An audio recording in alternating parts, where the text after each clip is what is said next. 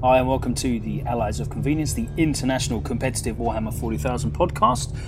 I am your host Alex Ray, and this week we are getting around to the Curse of the Wolfen supplement. We wanted to give a couple of weeks until we actually had a proper look at it. There's a lot of stuff in there, and we let our guys get their hands on it. There's been a couple of ETC practice weekends as well, so the guys have definitely been able to have a root around in those two books and look for some new things. And this week on the show, I speak with Mike Collins, our resident Space Wolves expert, and Adam Ryland, of course, who is our resident Chaos Demons expert, as well as Andy Oakham about the Curse of the Wolfen expansion, which is out right now. But first, we speak to the guys behind a brand new event. They're aiming to become the biggest event in the country. Pretty high expectations and aspirations for their first event. But they've definitely got a lot going behind them. It's the London Grand Tournament, which is happening in May. And we've got an exclusive interview with the guys behind that from Mike Collins as well. So let's get straight into that first. Don't forget, you can find us on Facebook if you want to get involved in any of the conversations, any feedback on the episodes, or if you've got any questions you want to ask, feel free to either post on the wall or send us a direct message, and we'll do our best to get back to you on it. If you listen to us through iTunes, we would love it if you could leave us a positive review as well. It really helps people find us when they're searching for 40k. The more positive reviews we have, the higher up we end up on the search feed. So it means we get to more people. Basically, it's very simple. We're not doing this for any sort of profit. We don't make any money from this. We just do it because we love the hobby and we are really into competitive 40k, pretty much. If you would like to support the podcast, however, we've just started a partnership with Element Games, which is one of the most prominent independent retailers in the United Kingdom. All we've done is we've created a link that you can go through to their website. It's basically like a portal. You may have heard this sort of thing on other podcasts. It still takes you through to exactly the same website. You still get exactly the same great discounts on all of your hobby equipment and miniatures as well from a variety of game systems, not just Games Workshop. So if you want to click on bit.ly/elementAOC, that's a short link, so it's really easy to remember. It's bit.ly/elementAOC, and that'll take you straight to the website, take you straight through, and any purchases that you do choose to make, Element supports us back, and it helps us keep going with the podcast, because we do have to pay, of course, for the hosting space, which is shame. We'd love to do it entirely for free, but it is what it is. That's the little plug out of the way. Let's get into the first part of the episode with the London GT. Hello, ladies and gentlemen. This is Mike here. I have a special guest on with me tonight, a gentleman called Zach Becker. Hello, Zach. How are you? Hi, Mike. I'm good, thanks. How are you?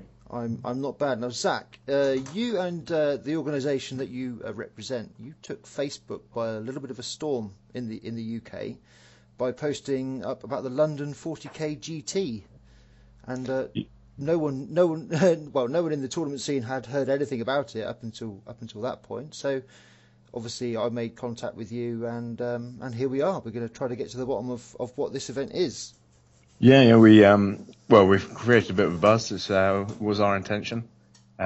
We spoke to a bunch of people up at Cali the weekend before this one, so a few people knew it was coming. But the website and the social media campaign all kicked off this week. Yeah, it's really good. It's you had to basically sign up, and then they're dripping the information in, aren't you? Keeping everyone on their toes. So the website's live now. So if you go to www.london40kgrandtournament.co.uk, you can register your email address now. And what that means is when the ticket sales are ready, when the tournament pack is going to go, you'll get them a day early and you'll get it at a discount. Hopefully, we won't sell all of them out, and then they'll go on general sale the next day. So if you do want to make sure you can secure your place, go to the website now and register. Yeah, and you can cope with up to 200 players, is that right? We can cope with over 200. We've got about 6,000 square foot of space, 2 large halls, and then a bunch of medium-sized rooms. So 200 is the target. If we hit 200, we'll be pleased. And if we do have space for more, we'll invite some more at the end. But yeah, 200 is what we're selling for the moment. Blimey, that is an awful lot of terrain. Obviously, you've been to Cali yourself last week, and that's like 170 odd players there. Yeah. You know how many tables that is and how much terrain that is. It's a hell of an undertaking. Have you got any experience in running tournaments before? Well, I just a little bit of background about me. So, when you say the organisation I represent, I'm from the London Warhammer Gaming Guild. We're I think the largest club in central London. We're the only one in Zone 1 that I'm aware of. We've got about 350 members, and we sort of regularly lay down sort of 15 boards midweek in Covent Garden. As part of that, that was set up by a chap called Pete, one of my good mates, and he's been growing that sort of consistently over the last few years. Within that organisation, I've been running the league that we run there, the 40k league. I run the tournaments we've been having there. So while this is our first major event, I've been doing that for some time. I think most people sort of hesitant about it. It's been because of the size of it. They all say, everyone's saying 200. Why start with 200? Why not go less? Ultimately, it comes down to sort of economics. If you want to run a tournament in London, the space is incredibly expensive. So renting a space for about 30 people to play or 20 tables, actually the economics doesn't work out. You can't find space cheap enough to get that many tables in. So the only way, if you want to run a tournament in central London, is to go big. You can't do it small. And you've certainly gone big. It's very, yeah. I mean, we worked really hard to find a venue that could cater to the 40k needs. When you look at the exhibition halls, we looked at Excel, we looked at Kensington Olympia. They're just priced right out of the market. It's £10,000 a day for those spaces. So we got somewhere good, and we're really excited to be throwing a big one. No, it's excellent. It is. I mean, I personally think it'll be great to have a massive London event, not simply because it's for the GT, as yourselves are running it, but for the European Team Championship as well. If it ever comes to England, it would be good to do it in London. And if you could make it work for 200, then maybe 700 odd, it could work for something like that as well. So it's really good. Exactly. I mean, I think most people are saying, well, 200 boards, how are you going to fill 200 boards? So what we've really tried to do is turn traditional tournament organisation sort of on its head. We're not going around every single club in London trying to borrow terrain. We thought, well, if we're going to do this properly and do it semi-regularly, on an annual basis, there's no point spending hours and hours and hours every year trying to corral all that terrain together, getting it damaged for other clubs. So what we've done is, up front, we've invested some cash and made a deal with a local design firm who are CADing up all the different designs for us, both two-dimensional and laser printing, so we can have hundreds of ruins at very low cost, but also 3D printing, so we can have on the top tables, which will be at a very high spec, we're going to have some pretty stunning scenery. Yeah, definitely. I mean, that sounds quite expensive. Well, it's expensive because it's not free. But I work in the property industry, so I've got some good contacts within the materials and manufacturing business. So I've been able to sort of procure all of that at quite substantially less than retail prices. Yeah, which you'll need to. So do you have a place to store this stuff in the meantime as well? Because obviously that's going to be a concern. If you do fill out 200 players, then 100 tables worth of terrain, do you have places to keep that? Yeah, I'm pretty fortunate that got a big garden, big shed. So I'm one of the lucky ones. Are you? Can I be adopted or anything? Well, if you treat me right, maybe I'll write you into my will. Well, hopefully it doesn't kill you. So whereabouts in London is this? Is the London GT? So a key consideration for us when we're looking for places is connectivity. Quite aware that a large amount of the UK tournament scene is up north. Yeah. So we wanted to pick somewhere that was easy to get to with cheap hotels. Euston, King's Cross, they're sort of the gateways to the north. Stansted Airport's the gateway to Europe for the locals carriers. So we went for central London, but near the train stations. So Merry Rose Hall, which is where we're running it, it's right in the middle. It's Bloomsbury, so it's just about a 5-minute walk south of Euston train station. 10-minute walk from King's Cross. Yeah, so obviously that's where most people come in. We'll be getting into London from that particular area, so it's not too far. Obviously, London's an enormous place, And It is, but we got tubes down here, so yeah, it's quick exactly. to get around. It is very quick to get around. But you have to remember, a lot of these guys will be from the north, and if they see a train, they will freak out. So it's good to make it's good to make sure that that all the information is there for them. So it's very very close, obviously. So you reckon there'll be some good prices for hotels around there? Because I know that's quite a big consideration for these tight Yeah, numbers. I know. I mean, it's quite an interesting sort of thing to look into because I, like I said, went to Cali last weekend. Ended up spending £60 on a room, and that's because Stockport has 2 hotels and they sell out quick when Cali comes to town. So the great thing about London is while it's known for being expensive, we've got a large number of budget hotels and hostels that do nice single rooms. Just me doing my preliminary research, I found I think 14 hotel rooms under 40 quid, and 14 hotels with rooms available under 40 quid within walking distance, and that goes up to 50 if you're willing to jump on a train and just tube out to zone 2. As part of that as well, I've been negotiating with a few of those and I'm getting additional discounts, so all of that information will be in the tournament pack for people to take advantage of. Brilliant. It sounds like you're working really hard for this. Is it mainly yourself, or have you got quite a big team along with you helping out? So I'm leading efforts. I'm a project manager by trade, so this is sort of my bread and butter, what I do day out. Peter Davies, he's the founder of the Guild. He's helping us on a sort of strategic level, giving us ideas and inspiration, and he's a real good motivator of the troops. So shout out to Pete. On the sort of stats side, the Excel monkey is a good friend of mine, Tom. He's a statistical analysis guy. He'll be running the scoring models and doing that sort of stuff, as well as helping out with the research. And then James O'Brien, he's doing the logistics. He's an ex-army guy, so he's got some experience in managing people and machinery. Excellent.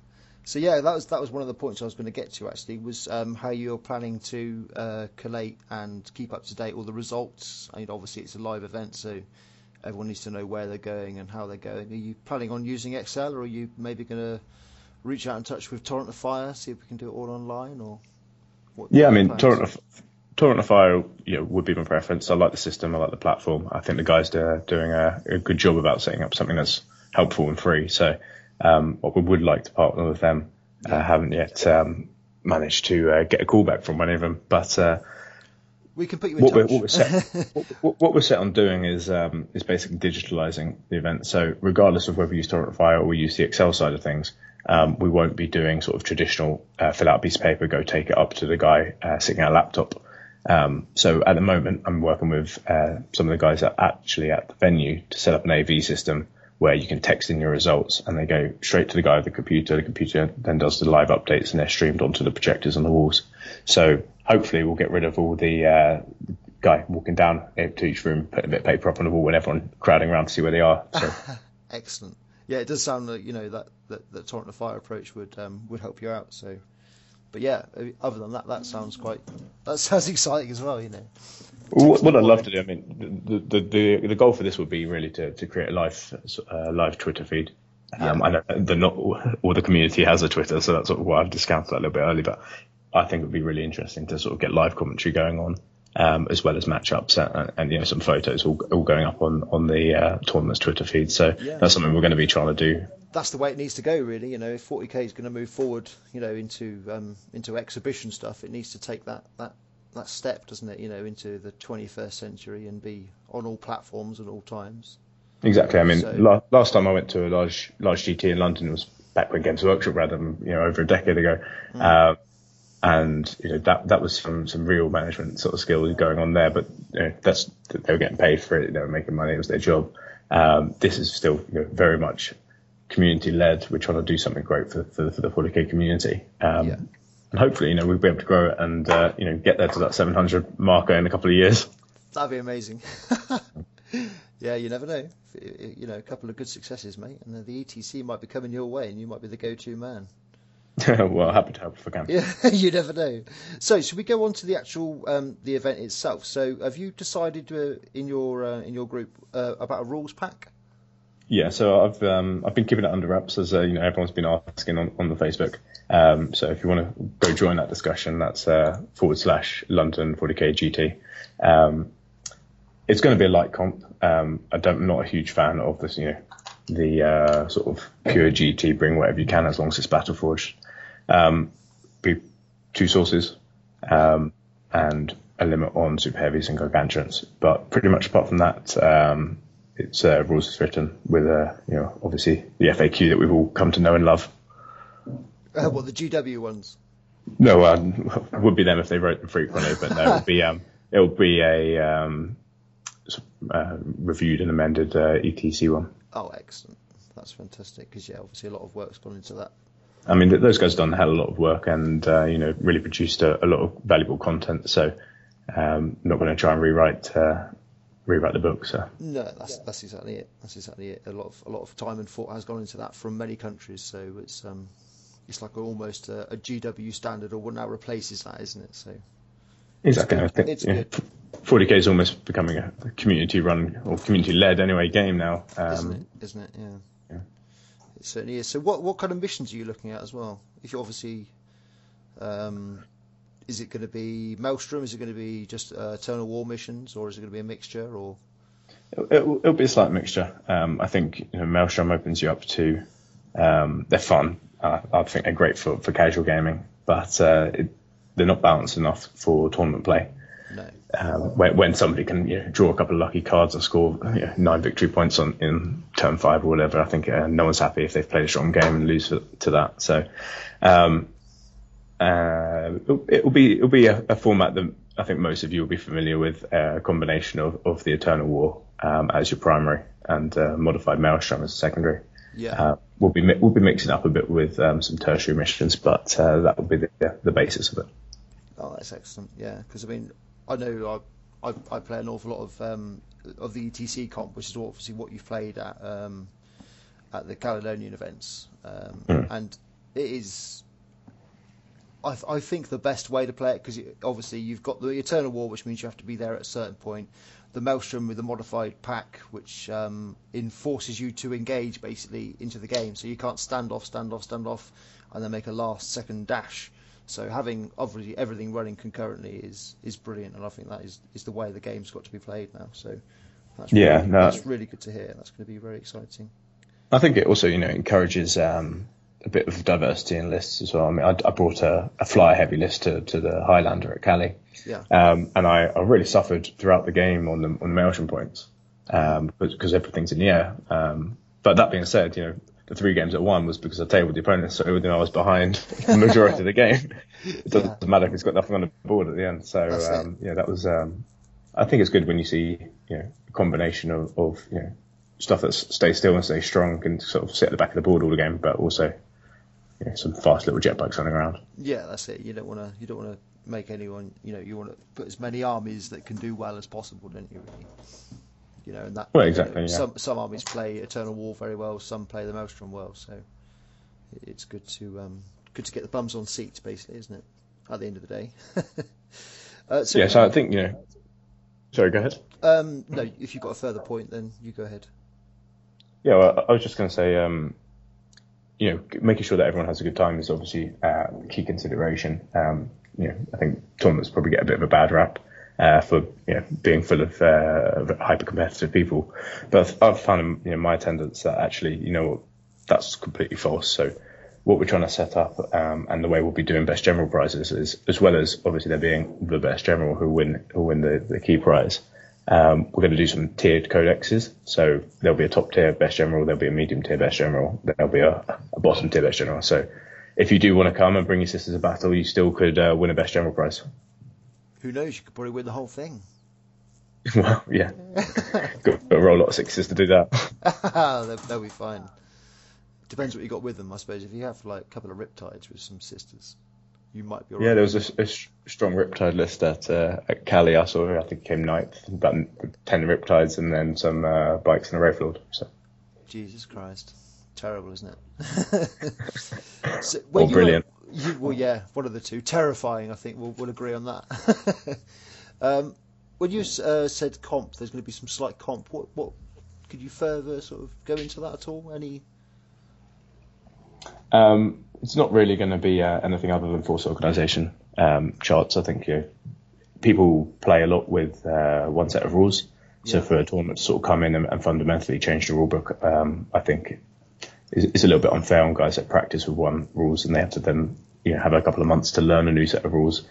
Or maybe they just have an Eldar army and suddenly range D is not allowed and they've got to go buy some more models. So the fundamental rules will remain unchanged. It will just be around army composition.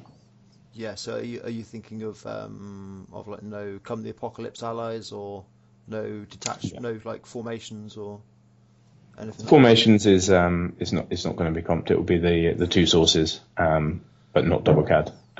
Basically, if you want to bring 20 different librarian conclaves, you're probably going to struggle to make friends. So bring a friendly list, and keep it fun. So CAD plus one other, or Decurion, or however you want to play it, but two sources. And Decurion, does that count as one? Because I know Tim did a thing where Decurion counts as two, which kind of, I mean, it's an odd one. I don't think there's been a consensus reached yet, because some of them are, you can take one, the Space Marine Decurion, and you end up with quadruple the amount of models you fit into a CAD. So we'll have to have a closer look on that.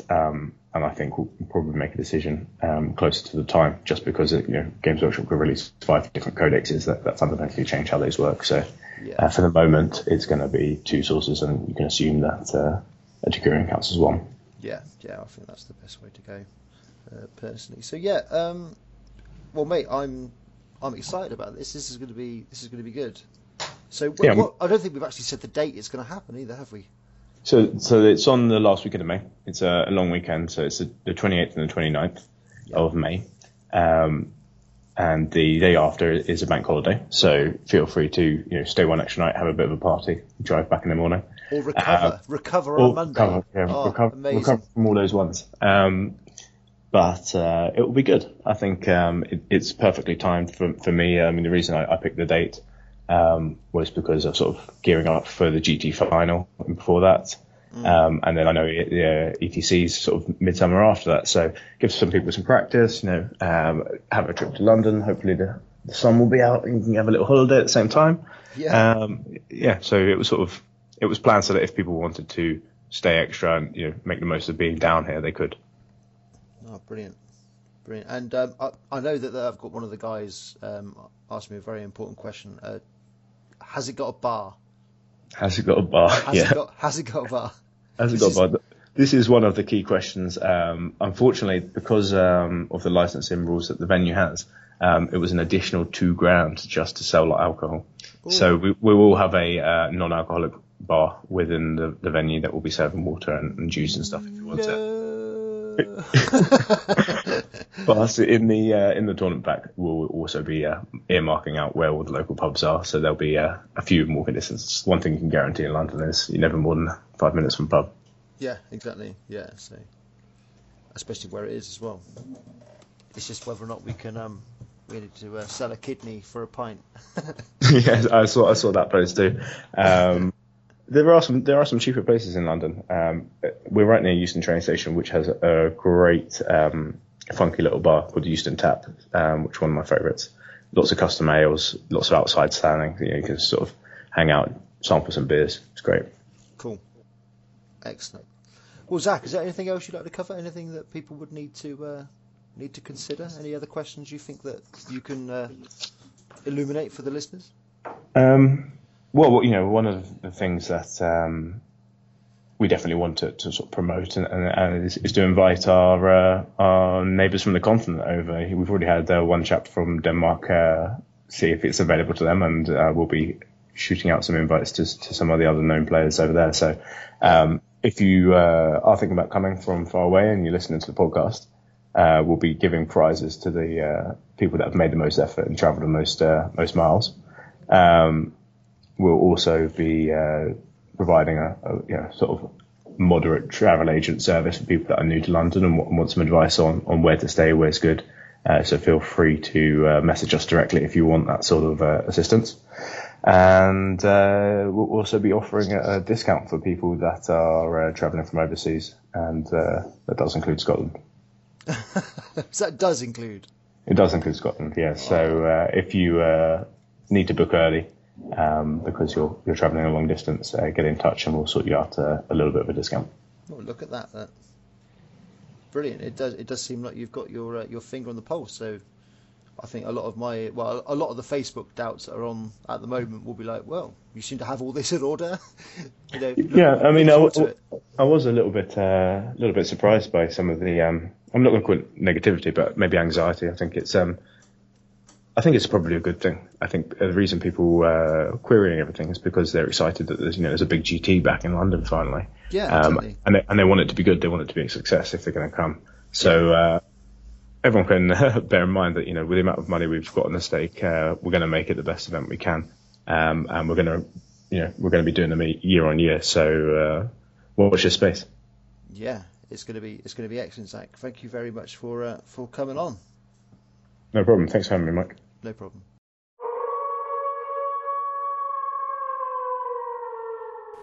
So the book's been out a couple of weeks now, and because we are, without a doubt, the most professional and thorough podcast out there, and nothing to do with the fact that we couldn't be asked to record for a couple of weeks, we are looking at the Curse of the Wolfen supplement on this week's episode, because we really wanted to let the formations get out there and get a proper analysis of how everything really looks and test out some of the combos and all that cool stuff. That's why it's taken us 3 weeks to do this, isn't it, Mike?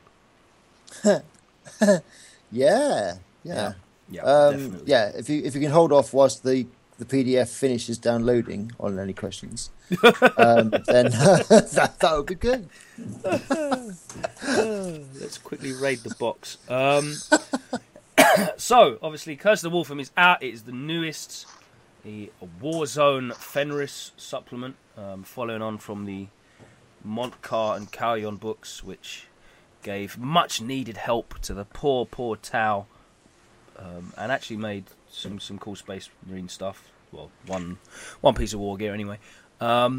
We now have quite a lot of formations for Space Wolves and quite a lot for Demons as well. So we're going to be going through that. We have got our resident Space Wolf expert Mike Collins, as you heard just then. Hello. We have our resident Demon expert / ice cream princess, Mr. Ryland, with us as well. Hello. And someone accidentally invited Hodor, and we let him stay on the call. Hello, Andy. Prick. Poor Andy. I think Andy has a foot in both camps of the wolves and the demons, don't you, Andy? I'm sure you'll be very, very good. Yeah. Like the Colossus of Rhodes, he's bestride both factions.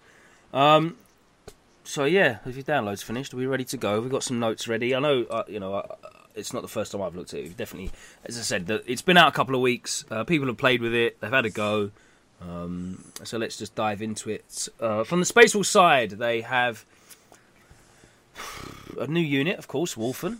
The Wolfen, which are good. They are good. Most of the things that I've been doing have revolved around the Wolfen. They are better than they look on paper in a vacuum, definitely. Well, think how many strength 10 for strength 10 attacks you get for the price. I mean, 250 points for like 5 of them with storm shields and thunder hammers. 250 points. I mean, that's basically 2 Iron Priests, and you get like Christ knows how many more attacks. Without the Turp save, obviously, without the beast. But to be honest with you, who gives as long as they get into combat, who gives a flying fuck if they die? Because you get an extra round of combat, which is superb. Stomp them out, please stomp them out. Please do so. It's absolutely fine because we get another, 25 attacks or something anyway? I believe what you want to do. Well, I think if any knight comes into them, they're dead. The knights are dead, pretty much. Even if they don't kill them, if they kill them on stomp, they're dead. Yeah. And if they kill them in combat, then they're dead again. Yeah. I think what you will probably see is the one guy with an axe who hits at initiative 5. Probably there's a couple of whole points there, you never know. And then he's the first guy you take off, so he gets another little swing. Yeah. just to give a chance of doing it before the stomps happen, if you know what I'm saying. Could be good. Well, they'd swing simultaneously with the stomps anyway, right? With the Thunderhammers. Yeah, but you want it to happen before the stomps happen, didn't you? With the big Thunderhammery gubbins. So, at the risk of sounding like a moron, Yeah. and getting this wrong, regardless of whether they have the axe or the Thunderhammer, if they're in combat with something that does stomps, they still get to attack twice anyway, because they both attack at initiative 1 with the stomps. Yeah, cool. No, hang on, because the stomps are at initiative 1. Yeah, Thunderhammer's initiative 1. Yeah. Then if they get stomped out, they still get to attack again at the end of the initiative phase. So either way, you still get to hit twice. At the end. Is that right? Yep. You sure? Yeah. I read that as to think that... immediately, as they you get... wouldn't get that. That was the interpretation that I got, anyway. Let me read it again. Oh, do we need an FAQ on that? What a surprise. Oh no, this is the murder pack. That's not what I want. See, we go straight into the meat of the situation here. We're not fanning around about anything. We want to know how broken we can make these things. What does a 6 do on a stomp now? Is it removed from play? Yeah, GTFO. Michael, here is How your do you good strike news. back? Removed from play is the same as removed as a casualty. That is specifically stated in the 7th edition rulebook. Michael, for your reference, if a model in this unit, so this is the death frenzy rule that we're talking about, if a model in this unit is slain in the fight subphase, it can, at the end of the current initiative step, pile in and fight before being removed as a casualty. Oh. The model can do this even if it has already fought this phase. So if it fights in the initiative 1 step, it makes it attacks. And get stomped out, because obviously it happens simultaneously. At the end of the initiative 1 step, it can swing again. So that's why they get 50 fucking Thunderhammer strength 10 attacks if they get into combat with a knight, which will evaporate. And they are wonderful. They will evaporate as well. The only problem is, of course, getting them there. Well, I don't know. Well, it's literally the only fucking problem. Because once they get there, you're gonna... And survivability, obviously, because free up. A 4 up invulnerable save. Oh yeah, sorry. Yeah, 3 up. I don't know why you'd take them as 4 up. I don't know why. I can think of only one reason, and that's having like a drop pod heavy, and you want to get as many Curse of the Wolf and things. If you want to go through that the formation aura part thing, now, which is wonderful. I really like that as well. Could be good. It could be good, but it's but yeah, you have to pay for it through the nose a little bit, don't you? I mean, and obviously, if you want to keep the cost down of if you want to take that formation, which we'll talk about in a minute. But yeah, they're pretty fucking cool.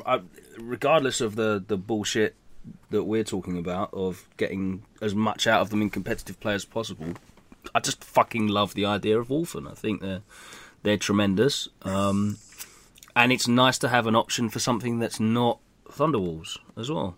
So good shit. It's returned. That does buff other things as well. I mean, yes. I mean, if you just look at the points of them, so they're 30 points a model, and they're so much better than 30 points a model. So they're 50 points with a Thunderhammer and Storm Shield, and they are so much better than a Terminator. It's ridiculous. Bar the 2+ save, yeah. Well, yes. But if they had a 2+, they got 3 up. They got a 3 up invulnerable and feel no pain. So if only there was a way to make them have a 2+ save. 2 up, 3 up, and feel no pain. No, just a 2 up. Exactly, that's what I'm getting, Andy. So yeah. Oh, you Sanctuary. mean buffing the invulnerable? Yes. Bit of Sanctuary, bit of feel no pain. Well, it's not like you're going to put them in a big Death Star with like a concave or anything.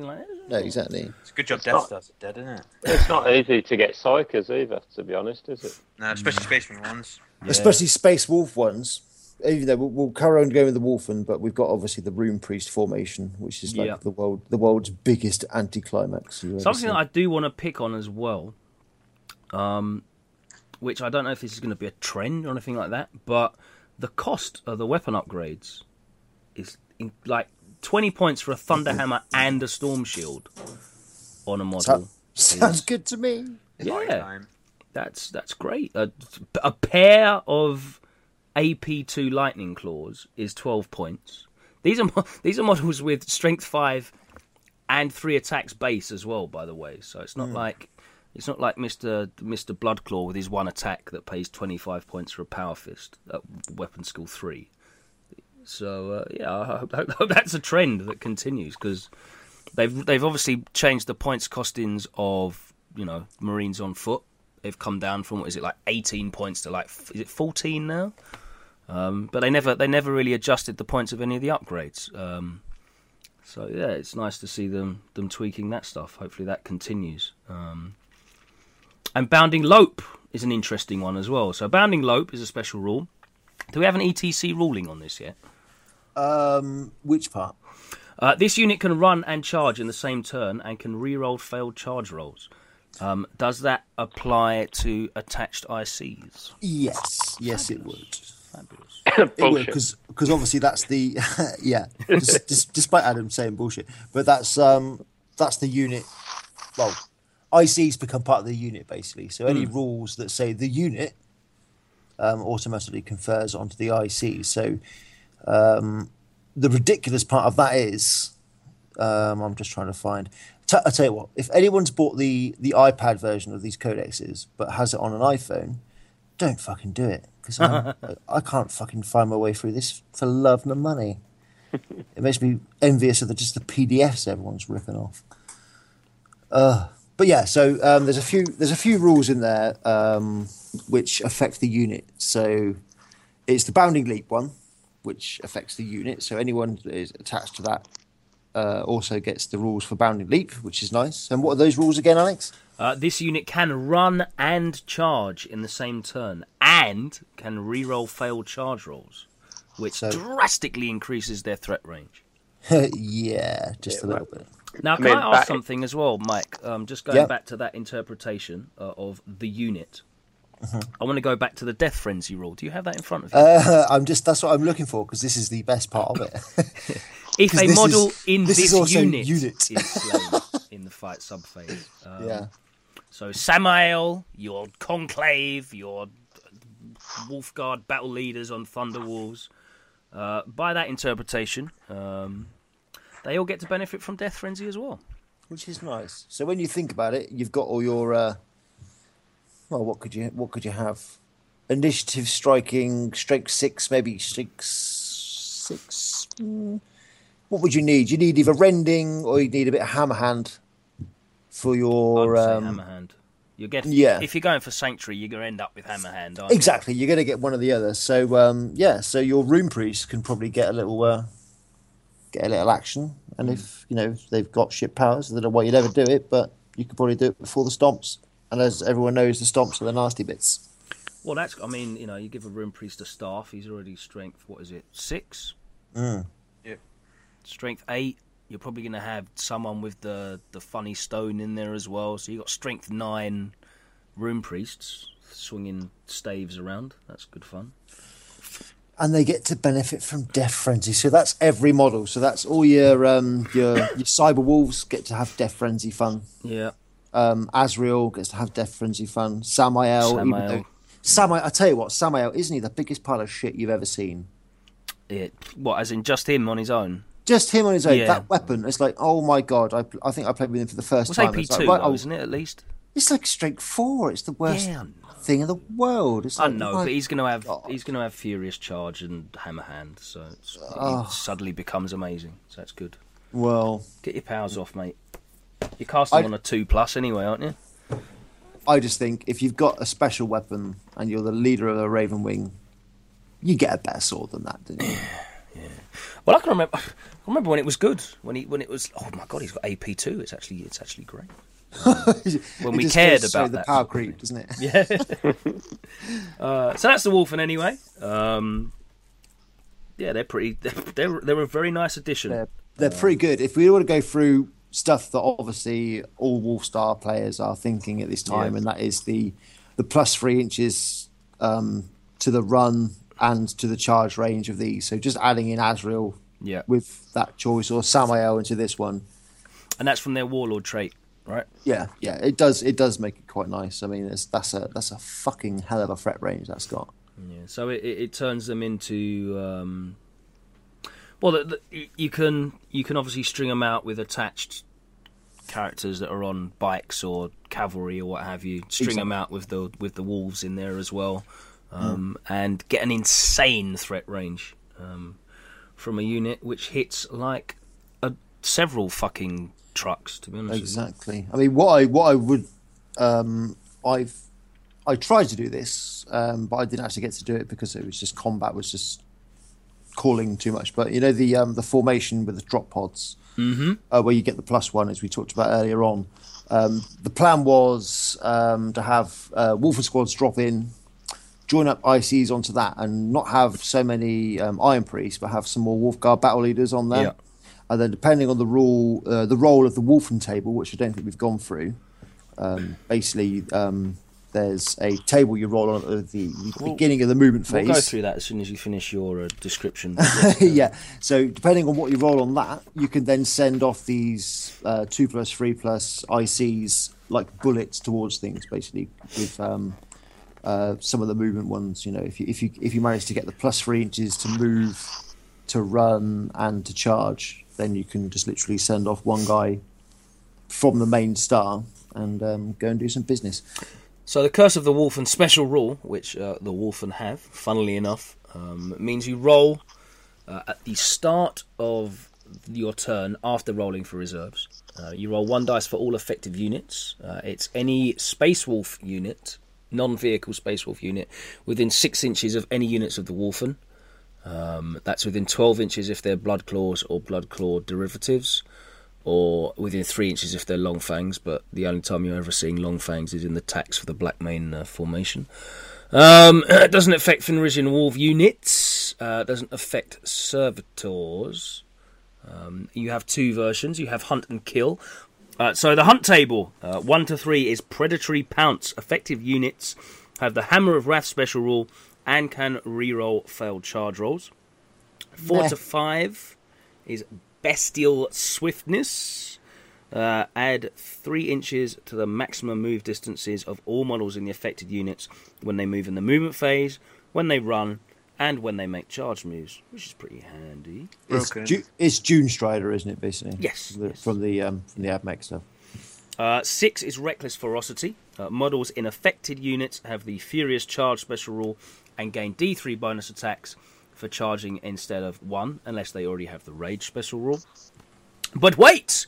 I'm sure you're thinking to yourself, if I'm adding +1 for every unit that's on the table of Wolfen, then I can get more than a 6. Well, yes, you are absolutely right, you can. There is a 7+ rule, and that is Alpha Brain from On It. No, it's Alpha Hunters. Affected units can immediately make a free move as if it were their movement phase, which means you get 2 moves. OMG. Oh, yeah.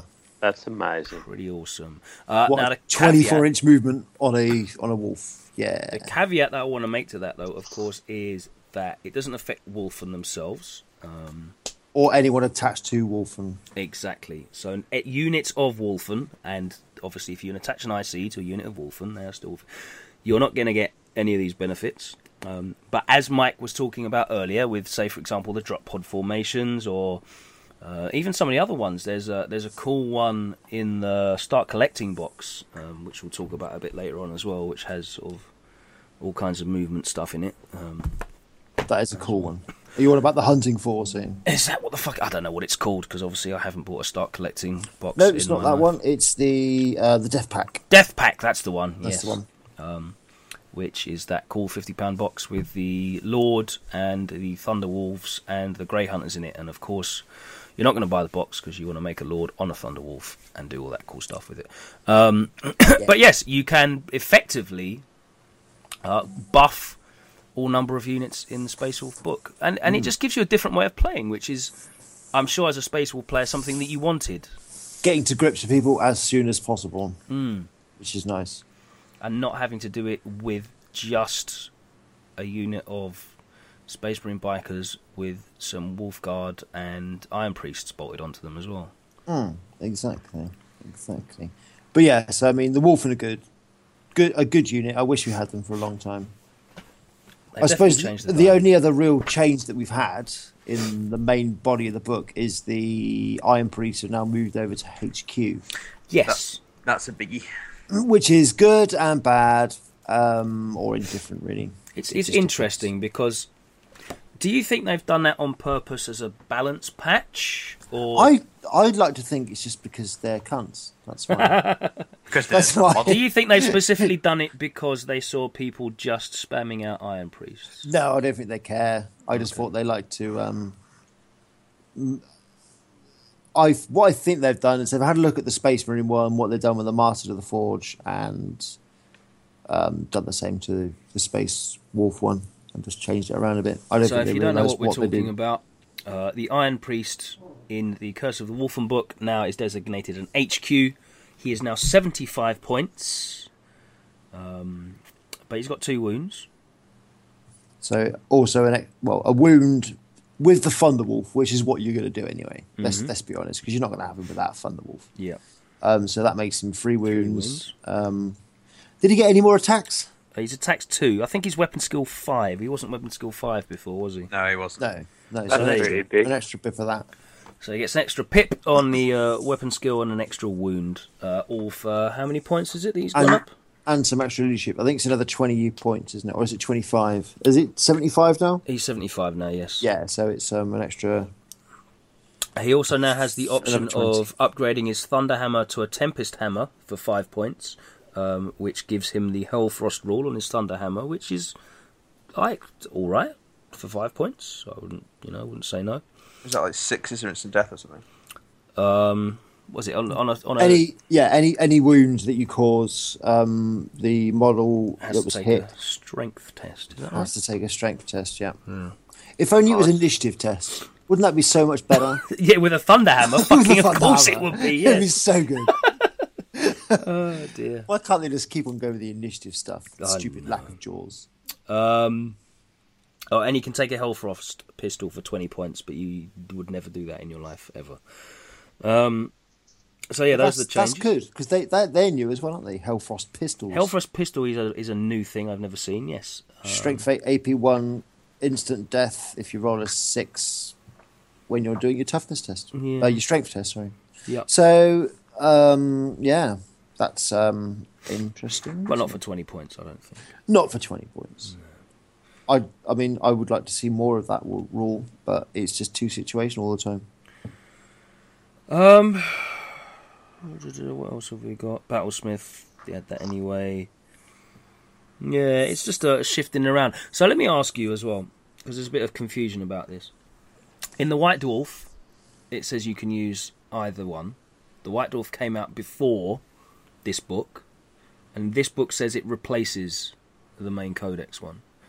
So has there been a sort of tournament ruling on whether you can still use the Elite Iron Priest? It's common sense. Just ignore White Dwarf. Everybody else does. I think ETC, they've been mentioning it on the Rules Council, and yeah, just going to ignore the White Dwarf caveat. So they're completely gone from the Elite section now. Yeah. It I think actually that's the says best way. in the campaign it replaces the rules in the Codex. Yes. So why would you go any other routes? Well, people will use anything, won't they, these days? If it says it somewhere. These are basically, and the Demon one, it's basically your new Codex, isn't it? Yeah, well, the Demon one is very much so that, and I'm really looking forward to going through that with you, Adam, because there's all kinds of changes in there. And of course, all of us together, we'll be holding hands, going Oh, through. what? I have to hang around for the demon shit? Yeah. They also added rules for Wolflord Crom, who's 150 points. He has the And stats still of a Wolf Lord, worthless. Still worthless. and is Wolflord Crom. They just basically put his model out in a clan pack that was in the, is it Death Claw box set? Is that what it was called? Death knows. Claw, Death Storm, either Stormclaw. either way, it's... Oh my god, it it's- actually is Stormclaw, isn't it? Jesus Christ. I was just taking the piss. It's pretty bad. It's pretty bad. They're so generic in their namings. Anyway. So let's get to the fun stuff, which is all the formations. So Space Wolves now have their own approximation of a Gladius. It's a bit disappointing, isn't it, as Yes. a Space Wolf player? So when we like- first got the book, Mike, we were looking at the formations and we were not immediately impressed, were we? There's no everything in your understatement, fucking army has. Because we did literally wish list for about Yes, 3 days yes, to each other, just like, oh my god, it's going to be so amazing. Yeah. And it's going to like. I think we set us up for a fall there, ourselves up Oh. for a fall, because the stuff Yeah, that we were asking for was certainly not likely. Oh, exactly. So whilst the Gladius gets free transports, obsec on absolutely everything, the Wolfclaw Strike Force gets Countercharge and the Howl of the Wolves. The Howl of the Wolves is their sort of battle company rule, where if you a Wolfclaw Strike Force includes 2 or more Great Packs, or 2 or more of the same legendary Great Pack, one including a Wolf Lord and the others including a battle leader, then together they form a Great Company. Here it is. Here's your big payoff. As long as a Great Company's Wolf Lord is alive, all units in that model's Great Company have the Fear. And Furious Charge as well. But There yeah, you go. Fear. Don't forget the counter charging business. I was going to go. I was trying to work my way up to that, because actually that's all right. I quite like counter charge. Well, yeah, it kind of is. At the end of your opponent's charge sub-phase, you can declare a charge with any unengaged units from this detachment, so long as each enemy unit that you attempt to charge is locked in combat with another unit from this detachment, which is very unfortunate, because I would have abused the shit out of that otherwise. Any units that do so count as charging for all rules purposes. So when I saw that, before I realised it was only other units from this detachment, I was immediately putting Skyhammers together straight away to get my charges off at the bottom of your turn 1. But no, it's not allowed. It's only other units from this detachment. So the command benefits are as stated. It's the same as what you'd expect. 1 core, 1 auxiliary plus 0 to 5 commands. They have formations for each of the best known wolf companies, which we'll get through in a minute. And they have a new Great Pack, which consists of basically a load of crap, to be honest with you. A load of crap. 1 Wolf Lord or Wolf Guard Battle Leader, 0 to 1 units chosen from the following list of Wolf Guard Terminators, or Thunderwolf Cavalry. Have a guess which you're going to pick out of that. 1 to 3 units chosen from Bloodclaws, Skyclaws, or Swiftclaws. You can take Lucas the Trickster if you want, don't know why. 3 to 5 units of Grey Hunters or Land Speeders. I don't understand why Land Speeders and Grey Hunters come under the same category, but they do. No, I don't know why either. 1 to 2 they like units. having their heads over the top, grav wash. Lolling tongues. Yes, exactly, like dogs hanging their head out the side of the car on the motorway. Exactly. 1 to 2 units of Longfangs, 0 to 1 units of Wolf Scouts, which are actually quite possibly the most redundant unit They're completely worthless I've now. ever heard of in a Space Marine book. They are completely worthless now. They're so bad. But they don't get to do the come on from the board edge anymore. No, they have exactly the same stats as Marine ones now. They don't. Yeah. No benefits. And they're elites as well, so they don't Yeah. even fucking score properly. Obsec, they suck. Did they change the Lone Wolf so you can now have your Chain Fist and your Storm Shield again? Do you remember when they were the Vogue? No, you can't. Lone Wolves? It's still the same. They still can't write rules then. Brilliant. All your Superb. beautiful conversions. Well, I wouldn't go are that still- far. Yeah, because my idea of a Storm Shield Chain Fist guy was literally a Terminator holding a Rhino door with a couple of chainsaw blades hanging out of his fist. Oh, for fuck's sake, Mike. It's good. It's good shit. No, you can't do it. Scared. So bad. Because you'd take those, wouldn't you? You take a unit of 9 or 10 of those, single units, and just have them near a wolf and unkillable unit, and just ping them off all over the Not place. looking like that, you wouldn't. Yeah, you would. No, maybe when Andy's modelled them, you would. These look good. Making your bits box look excellent. I just want to see chain fists made out of Necron legs. I kind of did too, actually. Mike's the only person I know who had his army run over and it looked better. That's mean. That's very mean. That's very spirited. mean. My army looks very good. Let's go through some of the auxiliary choices. So we may as well just go through the actual formations, which are obviously formed together like Voltron or a Gestalt entity to form the Wolfclaw Strike Force. So let's go through some of these. Some we might skip over because, to be honest with you, they're shit. Others we will linger on for maybe a minute and a half because they're passable. The Fire Howlers is the company of... Is it Bloodhowl? What's his name? Where are we? Sven Bloodhowl. Look at that fluff. We're a fluffy podcast. I know the names and everything. Nerd. So this is like the assaulty one. It's 1 Wolf Lord or Battle Leader. 1 unit of Wolf Guard. 2 to 4 units of Skyclaws or Swiftclaws. 2 to 4 units of Grey Hunters or Land Speeders, 0 to 1 Long Fangs, 0 to 1 Wolf Scouts, 0 to 2 Lone Wolves. The restrictions are this formation's Wolf Lord or Battle Leader and Wolf Guard must be equipped with jump backs or ride bikes. Special rules, Bloodclaw during charge. Enemy units attempting to fire Overwatch at a charging Fire Howlers unit must first pass the leadership test. Oh no. In addition, units from the formation cause fear on the turn they charge. Oh. Any enemy units with the and they shall know no fear or fearless special rule are immune to the effects of blood curdling charge. Because why would you have a rule that was useful? All Fire Howlers can re-roll failed charge rolls, eager for combat, and Rising Fury if you roll a 10 or more when determining the charge distance of a Fire Howler's unit. All models in that unit have the Furious Charge special rule that turn, which completely, like... I think you can get Furious Charge about 5 times in this book, on top of itself. It's a shame it doesn't stack. Which is nice, isn't it? A really Furious Charge. Absolutely incandescent rage charge. So that's that formation. You're never going to see it outside of Throne of Skulls tournaments, basically. The Iron Wolves are the next one. Of course, the Iron Wolves company, Egil Iron Wolf. He's the guy that likes loads of tanks.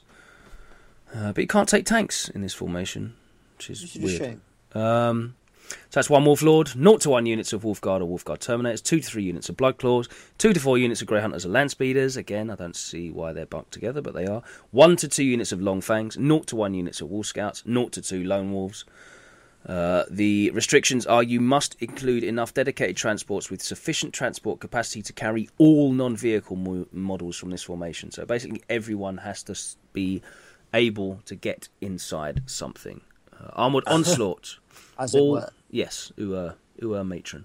All Iron Wolves vehicles can move an additional 6 inches when moving flat out. In addition, when taking morale checks caused by tank shock from an Iron Wolves vehicle, enemy units suffer a -2 penalty to their leadership characteristic, which isn't shit. It's not bad. Good.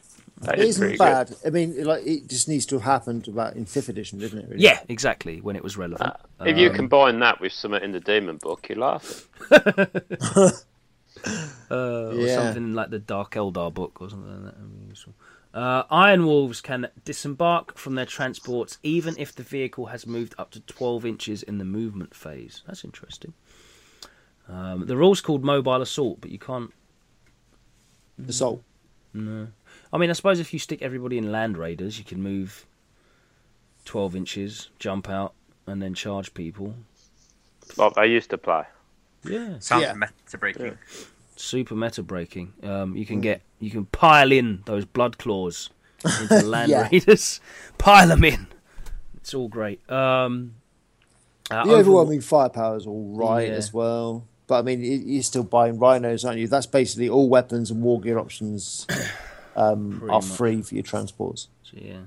So if you like hunter killer missiles and extra storm bolters and extra armor, you can slap on their searchlights. Take it all. Dozer blades, So I mean, it's faster stripes. Don't be silly, Adam. There was talk about the Forge World relics being able to put on these, but I mean, that's Forge World, and it's a shit argument anyway. So no, you can't do that. Yeah. Do those relics count as war gear? No. So I think fuck in that argument. a genius stroke from GW, they're called Gears of War or something similar. So totally different. So different, ever so Yeah. different. No, I think they're relics of glory or whatever it is. So Yeah. it doesn't count for this. So whoever you are, shut up. Let's move on. But to the yeah, next they're one. not bad. Iron Wolves aren't bad. Someone will do something good with them.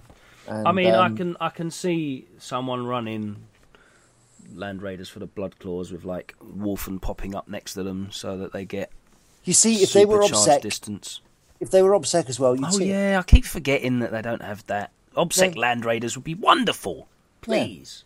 OBSEC millions of rhinos that can move quite fast. They'll be fine. But no, you don't get that. No OBSEC. I don't think there's OBSEC anywhere in this book, as far as I'm aware. No. Well, no, you do. You get 2 units of Blood Claws. That's where you'll see it. Oh, you mean like in a CAD or something? Yeah, something like that. Yeah. So not in So, this book, you mean? Something outrageous like a CAD. Yeah. Who Crazy. uses those? Crazy motherfuckers. Allies. So, yeah, Wolf Scouts. Oh no, Dark Angel Scouts. So we go to the Drake Slayers. The Drake Slayers, Mr. Trom Dragon Gaze, good God, Crom Dragon Gaze, made famous from the previous campaign. He now has his own formation, which is Deep Breath, Wolflord Crom, or Wolfguard Battle Leader, 1 to 2 units chosen from Wolfguard or Wolfguard Terminators, 2 to 3 units of Blood Claws, 2 to 4 units of Grey Hunters or Land Speeders, 1 to 2 units of Long Fangs, 0 to 1 unit of Wolf Scouts, 0 to 2 Lone Wolves with no restrictions. Special rules. The entire formation has Monster Hunter and Stubborn. Furious Determination. Whilst Wolflord Crom is on the battlefield, all Drake Slayer models have the Furious Charge special rule. Once again. And then Glory Glory Seekers. Seekers. Which is basically preferred enemy characters. So old Champions of Fenris Yeah, exactly the same. character dude, basically. So I'm sure you could do something reasonable with this if you were only after, killing Wraith Knights or something, and you wouldn't totally suck at it. But I can't see anything in here that would kill Wraith Knights. probably suck it. You probably suck. See, what they need, I know this is a bit off topic, but what they needed to do was in that Decurion is have like a old man division where you got like 3 units of Long Fangs with Relentless when they come in with a drop pod or something. Something like that. Get the Long Fangs back out there. I miss them, they were great. Oh, they were so good. You'd have seen them then. Yeah. But no. Especially with the points drops as well on the las cannons. I mean, it meant people couldn't use their old missile launcher models anymore. You still have to put together something with las cannons on them and would see them out there. Monster hunting las cannons against Wraith Knights would be fun. Very fluffy. It would be fun. We'd have a bit of shooting then, which is what this codex desperately needs, a bit of shooting. Nice. Oh, well. On to the next one. The Death Wolves from Harold Deathwolf, another new model that came out in the last book. The formation includes Harold Deathwolf, or a Wolfguard Battle Leader, 0 to 1 Canis Wolfborn. That would be 0 Canis Wolfborn. It's 1 unit of Thunderwolf Cavalry. So there you go, you get something useful. 2 to 3 units chosen in any combination from Bloodclaws, Skyclaws, or Swiftclaws. 2 to 4 units of Grey Hunters and Land Speeders. 1 or 2 units of Long Fangs. 1 unit of Wolf Scouts. Boo! 0 to 2 Lone Wolves. And 0 to 1 units of Fenrisian Wolves. The special rules are as follows. The entire formation has Outflank, which is nice.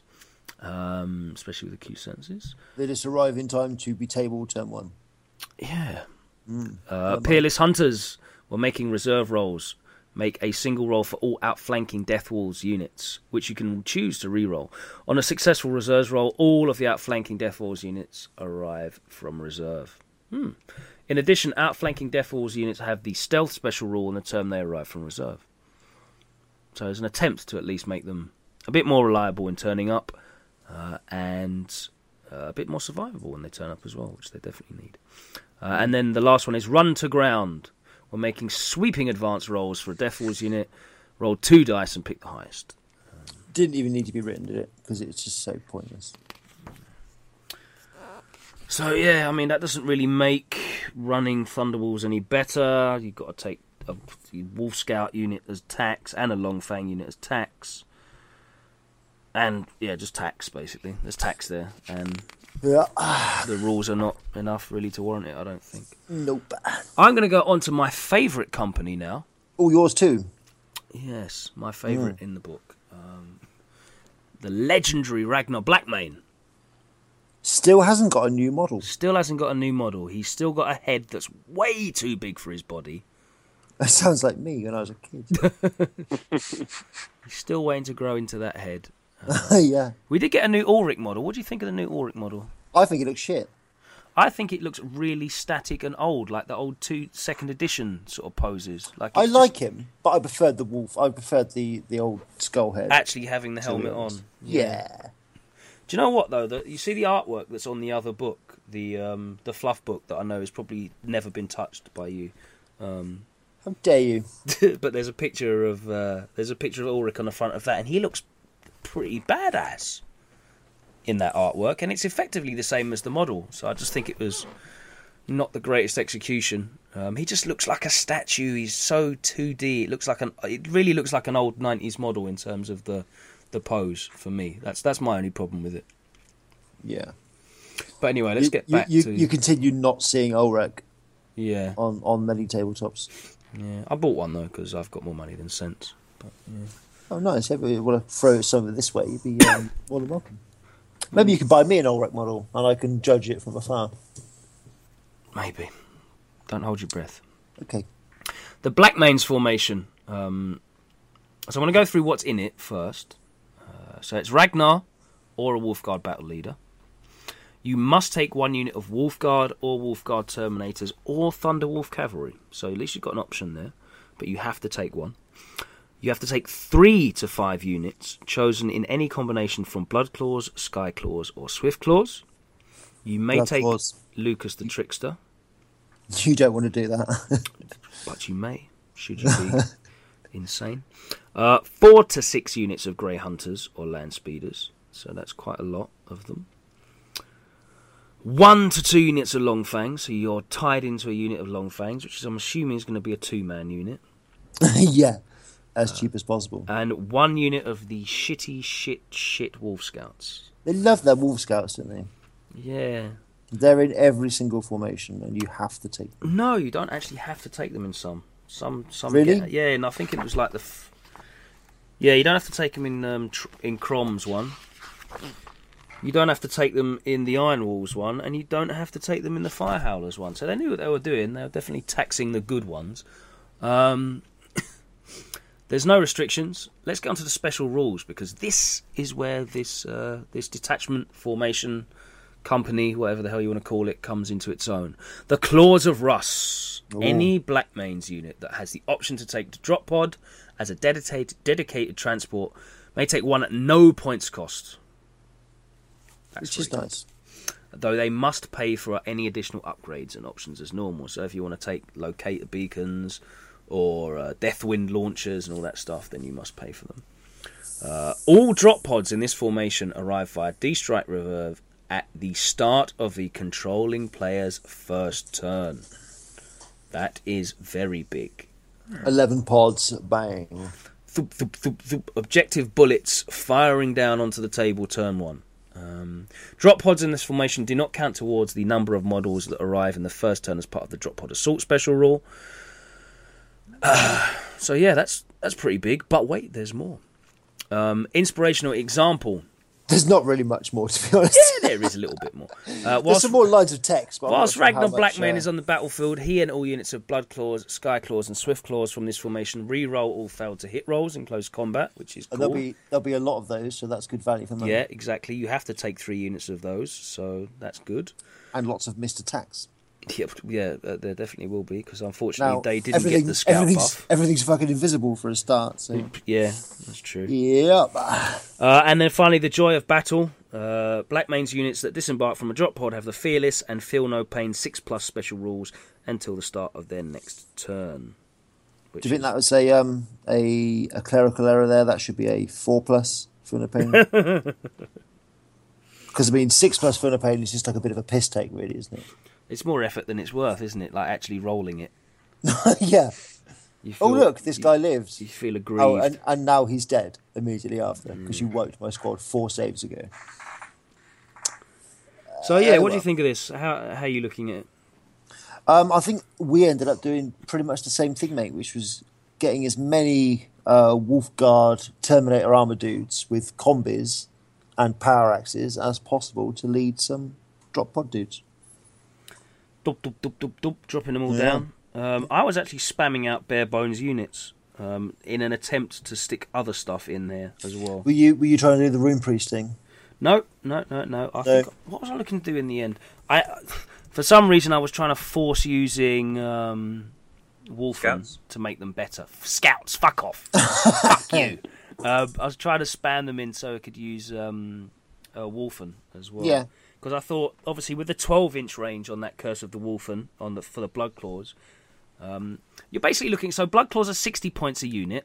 They are, for all intents and purposes, as good as Tactical Marines and better in combat, effectively, because they got more attacks. Which we all know in the meta these days. Yeah, but they're not obsec. But so for 65 points with the Flamer, you get a free drop pod. It comes down. They just sit there, and if you can buff them up, they're just better than they would be. You're getting free bonuses, pretty much. If they were obsec, you'd see them. Yeah. But that was my thinking anyway. It just needs those obsec. That's the thing. It just needs that obsec. Yeah, I mean, it's basically you could fight. Well, you will see lists that resolve around people getting tabled in the first turn with that many drop pods. Problem is you can't really get much shooting to bear, even with all these units. Yes, so that's the issue. So the Blood Claws are not going to do jack shit their turn to come down, because they couldn't hit a cow's ass with a banjo. That's why you give them a Flamer, just the one Flamer. If that. If that. I like the Flamer, it's nice anyway. The Wolfguard are going to come down and plasma something into fucking out of existence, and that's one unit that's going to do something. The Grey Hunters are going to gun down, and again they're probably plasma in or melter in something. What else have we got here? Well, you got the Long Fangs. You can technically get 2 melter guns or plasma guns in that with the Ancient and a Wolfguard Battle Leader. Yeah, that's right. So what you can do is you take the unit of 2, 30 points. The Ancient can take a special weapon, which is going to be a melter gun. The other guy can get upgraded, so it's kind of an expensive way of doing it, but you can upgrade any guy in the unit to be a Wolfguard pack leader for, is it 10 points? Something like that. 10 points. It's like 5 points difference, isn't it? Yeah, so you got to be 10 points, and then he can take a combi weapon. So you're basically paying 20 points to get 1 melter gun shot, which is questionable. Or you could pay, I think it's... If you pay 25, he's in Terminator armor and gets a combi weapon. So yeah, you probably do that. Yeah. Can Space Wolves take grab weaponry? No, we've got ice weaponry, which we can't take anyway because there's no fucking Hellfrost guns. No, which is frustrating. And Long Fangs can't take Hellfrost cannons either. But yeah, what I was trying to do with this one, Alex, was take the Rune Priest, sort of 5 Rune Priest formation in that in the Tempest dude, because obviously there's nothing to stop you splitting up that unit and going into the drop pods. Nothing at all. Right, and you're taking minimum. There's no reason not to take minimum size units. So you got exactly, and also you don't even need to take that stupid idiot Ragnar Blackmane with his crap rules. You can just take a Wolfguard battle. He's really expensive as well. I really wanted to make him work because I just thought the idea of shitloads of lunatic, wolfened up, furious charging, reroll to hit Blood Claws would be pretty cool. He is cool, but he's 195 points. He's 195 points. He's got a 3-up save. He's got a normal weapon that's not even... his sword isn't even as good as Samael's sword. That's even worse than Samael's sword. I mean, that's basically... Ragnar Blackmane is almost the same points as a Wraith Knight. It's like 250, isn't it? Yeah. 295. 280, something. Yeah. So for another 100 points, you'd get a Wraith Knight. Yeah, he'll take a Wraith Knight on, definitely. 100%. Yeah. What with the fact that he's made of metal? Yeah, yes. He just throw himself at the plastic model. You can't stop me. You'll hurt your foot. Yeah. Yeah, you definitely. I have definitely stood on Ragnar Blackmane at some point in my 20 years in the hobby. it fucking hurt. So That's probably where the best place for him actually is under heel somewhere, to be honest. But yeah, so going back to what I was thinking of this, and then having maybe a unit or two of Wolfen in drop pods. Yeah. So you'd have to find another drop pod from somewhere else, basically. So you that's can the have problem. 2 units coming down in the first turn along with these guys, and then depending on what you're facing, you can just whack a load of Rune Priesthood there. They'll go onto the Sactic power, and try to get obviously Sanctuary. So the issue I found, and then you get the Rune Priest thing, which we'll go into that because that's good fun as well. It's a nice addition. But yeah, for me, there's just a little bit too much tax for it to be efficient as it to work. Yeah, because really you want it to be drop pod heavy, but the land speeders are cheaper. Yeah. So and the Grey Hunters are just they're not obsec, so they just become, Grey Hunters aren't what they used to be either. Like they're very human now. They used to be fantastic. I loved dropping down 9 Grey Hunters with a Terminator in with the banner and just being fucking annoying and better than everyone else's troops. Yeah, out shooting them. Yeah, and then just kicking their fucking teeth in combat. It was brilliant. Oh, glory days. But no. And you have to take the fucking Wolf Scouts, which is 70 points of jack shit. Of not even young Space Marines. Just like old loners. That have not learned anything apart from how to creep around like fucking perverts in bushes. Sounds like a bunch of Adams or something. But of the one, to be honest with you, after saying all that, of the formations, it's probably my favourite. Definitely. I'm sure someone will find a way to squeeze some sort of efficiency out of this, but I'm finding it quite difficult. All the cool stuff that I want to do with it, like add Wolfen or stick in a Skyhammer to like give you a horrific turn 1 threat and just overpower people with targets. It's just too expensive. Yeah, it's not so good, is it? Especially if you want to stick Ragnar in there, like he's not efficient in any way. I don't know. I think your way of it is of just keeping everything cheap and cheerful, firing bullets down turn 1. That's how you see it. It's probably the best way. Power axes and force weapons. Yeah. I mean, and wolf and buffs. Who knows? Yeah, that's what I like. As I said to you, if you can slam in 5 units of blood claws for 300 points, they all get free transports, and hopefully they're all getting buffed up somehow by some Wolfen somewhere on the table. They actually become pretty nasty, given that they cost jack shit. I think they're definitely better than scouts, but again, they don't have obsec either. So, should we move on to the Weird Storm Brotherhood? Let's move on. So, the Champions of Fenris is Logan's company.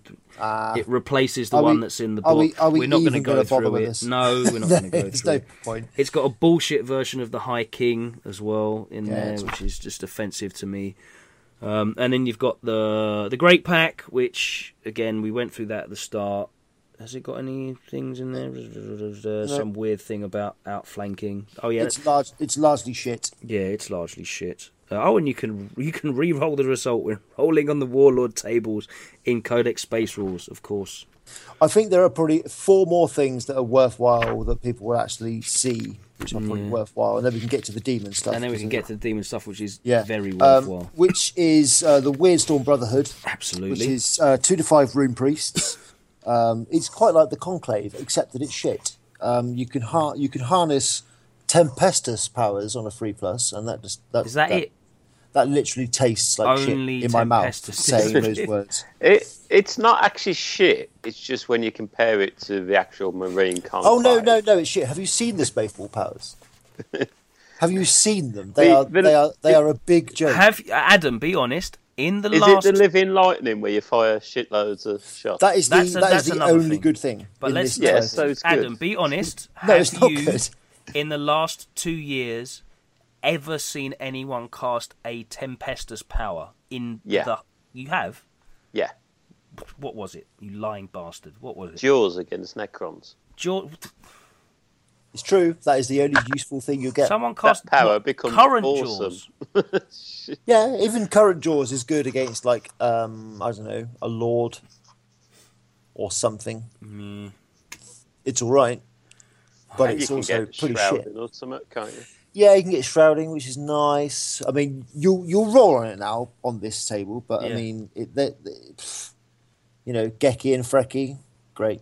You got Thunderclap, which is like, you know, Dose of the thunderclap. it's called Thunderclap for fuck's sake. You know, it's like you're not going to kill many people with a round of applause, are you? Let's be honest.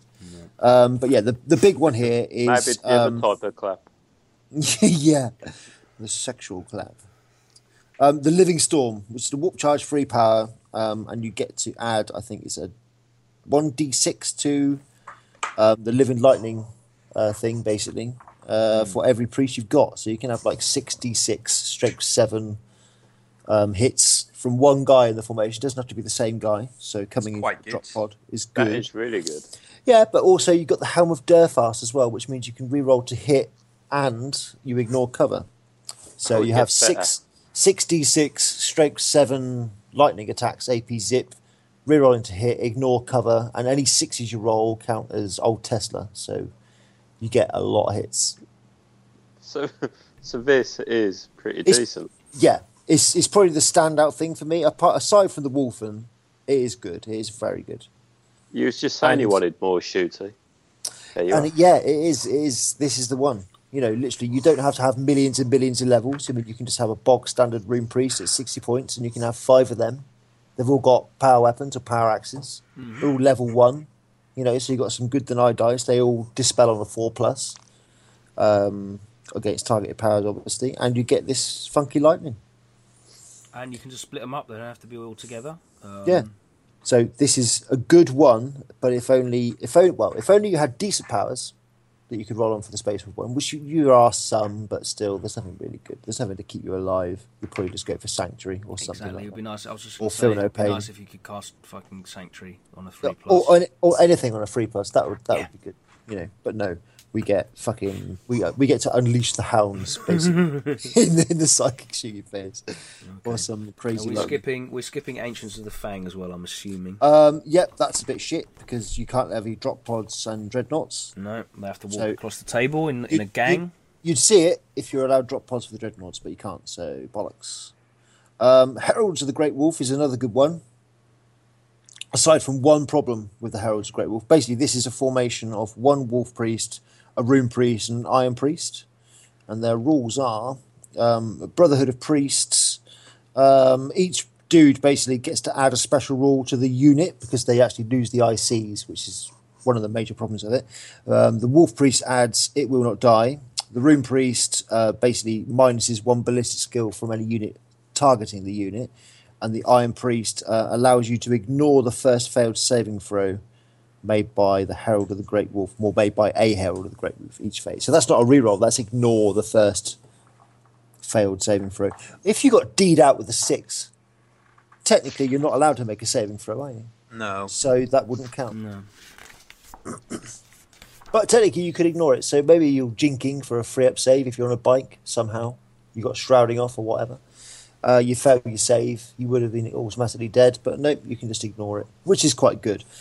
However, the problems are these guys lose the IC, as I said before, so they no longer look out on a 2+, they just do it on a 4+, and you can't add them to any other units either. So if you were going to do a conclave route, you couldn't actually add these guys to another unit, say Black Knights. The conclave would have to join these guys. Which is survivable-ish, but it would be much better if they could do it on a 2+ rather than a 4+, because what is the ones that they do? Yeah, so basically, they get to ignore 1 failed saving throw each time. So if you give them all runic armor, which you can do, then you've basically got 3 2+ rerollables and Yeah, a you couple have of it. lookout sirs. It's only one model, isn't it? Ah, but is it, Adam? No, I mean you only ignore the first one. It No, doesn't for matter which each. model. For each. So you can at least get 2. At least get 2. Ignore the first failed saving throw made by a Herald of the Great Wolf, each of Yeah. us. So it's not all three. Yeah, It's it's just only one, I think. I see what you're saying, Yeah. Adam. But Yeah, so pick which one. That's your first failed saving throw. Ignore it. It's true. It's true. no, I'd probably read it the other way. Yeah, but you're an idiot. Well, that's true. I can't argue that point. But that's not the only good thing about it. So, bar the fact that they lose ICs, which kind of makes it a bit shit for me. They get quite a cool little Sage Council rule, which means they can re-roll the dice when determining who deploys first, which is good. You know, that means quite a lot for the ETC kind of pack, which is obviously what we mostly adapt in the UK. And adds +1 to the dice roll when attempting to seize the initiative. So if you've got Azrael and you've got this, then you're seizing on a 4+, Nice. which is quite nice, really. And then go you add in first. Cotias. And then you add Cotias, and you're never going fucking. Well, you get to go whenever you like, don't you? Really? Shame you got So- no points left to do anything with. So. No, you can only get some. I don't know, fucking flamers on blood claws for fuck's sake. What was the other one that I thought was quite good? I think the other one is the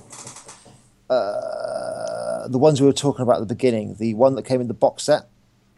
Okay, so they're not actually in the book. No, Do you not care for the Wolfkin anymore? Do you hate them? the Wolfkin. Well, they're all right, I suppose. The other formations that I quite like. I'm not sure where this one came from, but it's the Strike Force Daggerfist. Yeah, that was that's like the Space Wolves equivalent of the Skyhammer. It's an online-only special bundle that no one can actually buy because it's sold out in 20 minutes, which meant It's they had amazing. two It's of them. amazing. Do you know, Alex, if you can actually buy the... Well, do you have the rules there in front of you? For the Daggerfist, Yeah. I should have. Bear with me 2 seconds. I've got them here somewhere. I'm not sure which chat I've left them in. Where are you? Here we go. Yes, I do. Yeah, so you got like Terminated. Well, why don't you say what's in it first? So it's a formation which includes Murderfang. So, unfortunately, yes. Yeah. 1 unit of Wolfen. Okay. 1 we'll unit live of with Wolfguard. 3 units of Wolfguard Terminators. And 1 Stormfang gunship. That's what it forms of, and there's no restrictions.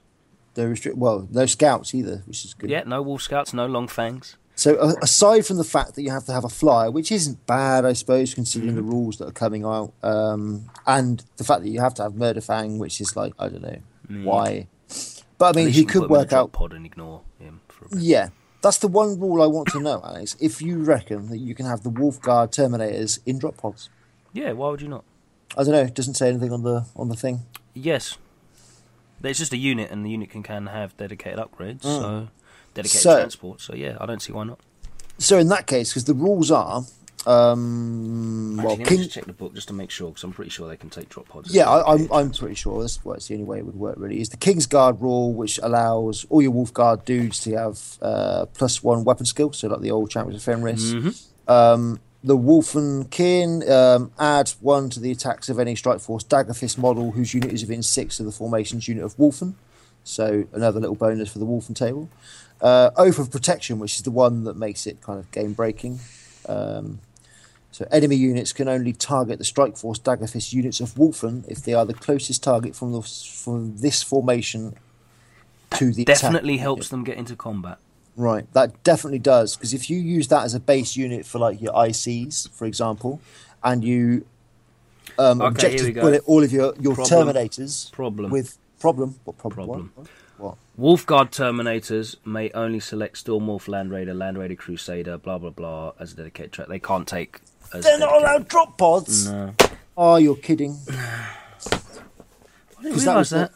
That was the fun thing. Yeah, I know exactly what you're going for there as well. Because like you just drop a drop pod in, and you can't shoot my wolf with your bolters because the drop pod's closer. Yeah. But they can't have it. Oh, I didn't know They that. can't take it as a dedicated. However, obviously, I'm sure you're going to play this with something else. So you could take a Champions of Fenris formation if you wanted, and use the 3 fast attack slots, and pay 10 points for servitors for the benefit of doing that. So Yeah, you could do. But I mean, either way, So your yes, point it is still quite stands good, up. The principle because stands up. you've got the Terminator dudes who can hide, quite well and just be closer than the Wolfen. What's better than invisibility? Well, you're not allowed to shoot me. It's I even think better. you got that wrong. You saying they can't shoot the other units? No, you can't shoot the Wolfen. You're not allowed to target the Wolfen unit if there's other units from this formation closer than you. Yeah. So until you've wiped out the Terminators that are going to be dropping in your face, the Wolf Guard that are going to be dropping in your face, Murder Fang, who you're definitely going to be throwing at you, you can only shoot the Wolfen then, which is good. And the Stormfang as well. If you're Wolfen like turn 2, turn 3, your Wolfen are close, then you can just turbo that Stormfang. You don't give a shit about it. Yes. Yeah, and it's pretty big, pretty long. You'll be able to. It allows you to build that nasty sort of Wolfen Death Star thing we were talking about at the start, and actually get that one turn of movement when you haven't got an entire Tau army blasting you off the table. So I quite like that. I don't think you can hide the troops because then you can't actually target them. Yeah, that'd be the only thing. You need to have some guy visible to someone. Mm-hmm. And if the other stuff's closer anyway, you're probably going to want to shoot that anyway. Like if you've got Terminators in front of you, you're probably going to want to kill them. You're only taking 3 of them, though, aren't you, in a unit? You're taking 3 Terminators to keep it cheap and cheerful, use up as much of the shooting as possible, and then spunk in all your points on a nasty Wolfen Death Star that's going to trample the shit out of anything it touches. That's generally what you're going to be going for, I'm assuming, Mike. Yeah, most probably. I mean, all you need to do... If you're reliant on power, say Adam, you want your Wolfen to be the base of a massive star, then obviously you have points for this because you've got a lot of tax there to do it. But you can basically buy yourself first turn of not being hit by mass shooting by and they only need the one turn. Back. They only need the one turn. Yep. So I mean, it's useful. I like that because it's useful, and it's got some shenanigans in there, which is quite nice. I quite like shenanigans because that's a dying thing for Space Wolves, apparently. The other thing that I quite liked was the Death Wolf Death Pack. Yep. Basically you can run and you can still charge, but without the Wolfen benefit. So you don't need the Wolfen parts, basically. And that's for any unit in there. So if you take, as far as I'm aware, if you take the Wolf Lord and stick him in a separate unit, he then confers that as well. Does he not? No, because he would be a unit, so it would only be you'd have to join your guys to the unit of Thunderwolf Cavalry. Okay, all right. Because it's all done on a unit by unit basis. So we should probably clarify that. If you've got your old Wolf Star was based around a Dark Angel Black Knight squad. Yep. Well, the Wolfen wouldn't benefit any of that because the base unit is Dark Angel squad. Yeah. So to gain the benefits of any Wolfen shenanigans, you'd have to have a base unit of Space Wolves. Obviously, that wouldn't work for the Fen regions either because they're not affected by the rules, and nor are the Wolfen themselves. So you probably will see a lot more Thunderwolf Cavalry dudes, maybe units of those to join up with. But the unit doesn't, does it? Does he confer? No. Are you sure it's not them or the unit? I can't. I've got it in front of me, so I need to read it. I don't know what it is. I'll take your word for it though. No, I don't think it goes that way, mate. I was just trying to stretch as much of it as possible. I want to get 2 units in. Let me get 2 in. Go on, let me just squeeze them in. Yeah. No, I think it's also one of them difficult ones because we're going off the ETC. But say you're going to a tournament somewhere, you really need to check how they rule it because it is one of them really confusing things. Because I can see some places playing where everybody loses the rule because it is so confusing what rules confer. Is it a mixed unit? Does that mean everybody loses it? It doesn't because it's all about the squad base level. No, but I definitely get what Adam's saying because there are rulings. Fluff wise, it's there are definitely rulings. Like I know there's ITC rulings in which it doesn't confer to the IC. Therefore, the unit can't do it anymore because the unit has to be able to do it. So what Adam's saying is correct in that you should definitely check it up because you might be playing somewhere that doesn't play 40k, basically. is playing their own version of it. So check it before you turn up with all your... And that should be the case with any... If you've got something that you think is super clever, just check the mechanics of your super clever thing before you try and spring it on someone, because it might not work in the tournament rule pack, FAQ and errata that you're using at the time. So it's always worth checking the mechanics. But that pretty much wraps up the Space Wolves section. It certainly does. It certainly makes them a bit better, but not anything that I'd be like, ooh, goodness. A bit better, but they I think they got the shitty end of the stick compared to a lot of the other stuff. Well, again, if you look at it, this is a new codex, but it's not a great new codex, is it? Not really. No, it doesn't really address a lot of the problems that they had. I mean, look at Tau and their overwhelming firepower, which means they can, shoot in the, support fire. Well, we get a version of that, which is combat. It makes sense. To be honest with you, I see what they're doing. It makes sense, but there's no there's what they're doing is they're amplifying the strengths rather than addressing the shortcomings. So you still have really lopsided matchups. Like if you can't out assault anything in the first place, it's not really helping them that much. It's making them hit harder, a bit more reliably. But like you said, man, there's such a dearth of shooting. And they did the same thing with the Tau. The coordinated firepower just makes them shoot even more. I mean, it will just work against you as well. If there's a... I know you don't have to do it, but you probably will be trying to do it because you'll have a little something in each squad. But if a Wraith Knight came in and charged a unit and you counter-charged with all your other units and try to get the Wraith Knight off, and then you just get everyone stomped to death. Yeah. It's just too dangerous. Yeah. If everyone had hit and run as well, maybe. But they don't, and that's just wish listing. So bring back the Wolf Banner will be the next port of call, and give us old Jaws back, and we'd be talking. We'd love it. Not to worry, but yeah, there's some cool stuff in there to play. It definitely works at certain power levels. I don't know if it's going to be able to stand next to Eldar and Tau, and of course Demons, which we're going to get onto in the next segment. Yeah, with psychic support, you'll be fine. It's good. So we get into the next section of the book, and this is where Adam can say more than 3 words. This is the Chaos Demons. Awesome. I've been looking forward to this. Wow. Is that more than 3? Verbal diarrhea, Adam. Have I said enough? He didn't even need more than 3 words, just the one. So they get very much similar to what the Space Wolves got, in that they get their own Decurion style formation, fuckloads of new war gear, new psychic powers. You've rolled in all the units which came out in the Demon King book as well. What else is in there? Exalted Flamers, Be'lakors in here, and a bunch of new detachments.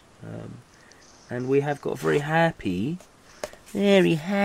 Adam Ryland to talk us through it. So where shall we start? Probably the beginning. Okie dokie. So as you mentioned when we were going through the Space Wolf stuff, any of the entries in here that are repeats, they replace or supplement or update the rules in your codex where relevant. The Bloodthirster army list entry in Codex Chaos Demons is replaced by the 3 different styles of Bloodthirster that are found in the Khorne Demon Kin book. And they've added data sheets for the Exalted Flamer and Be'lakor. So it's basically just rolling everything into one, because Games Workshop don't like doing new things. They like selling you the same thing repeatedly. No, actually, they don't like selling you these things, because the Space Wolf book, they've done a Wolfen Codex with all this stuff in. Demons, all they got was the expensive special edition, and you can't actually go and buy the rules now. Yeah, we'll buy this because this is a bit shit. You've got a ton of this stuff in there. It's basically all for you. Yeah, put it in a codex for me. I think I swear, isn't there one? I swear there was an edition where it's just this, but it's a book version, not a digital one. It was the really expensive limited edition what sold out in no time. Okay. All right, well, let's go through your Decurion, the Demonic Incursion, which sounds wonderful. One thing I say before that, All because this supersedes what you've just basically the Demon Codex, right. they've changed the powers Yeah. and added more powers. Yes. Well, I think if I'm right, the restriction on rolling for your powers has gone now, because them are replaced in the old book, and there's no restriction on the new ones. Because you couldn't roll all your powers, you could only roll up to half before. Okay.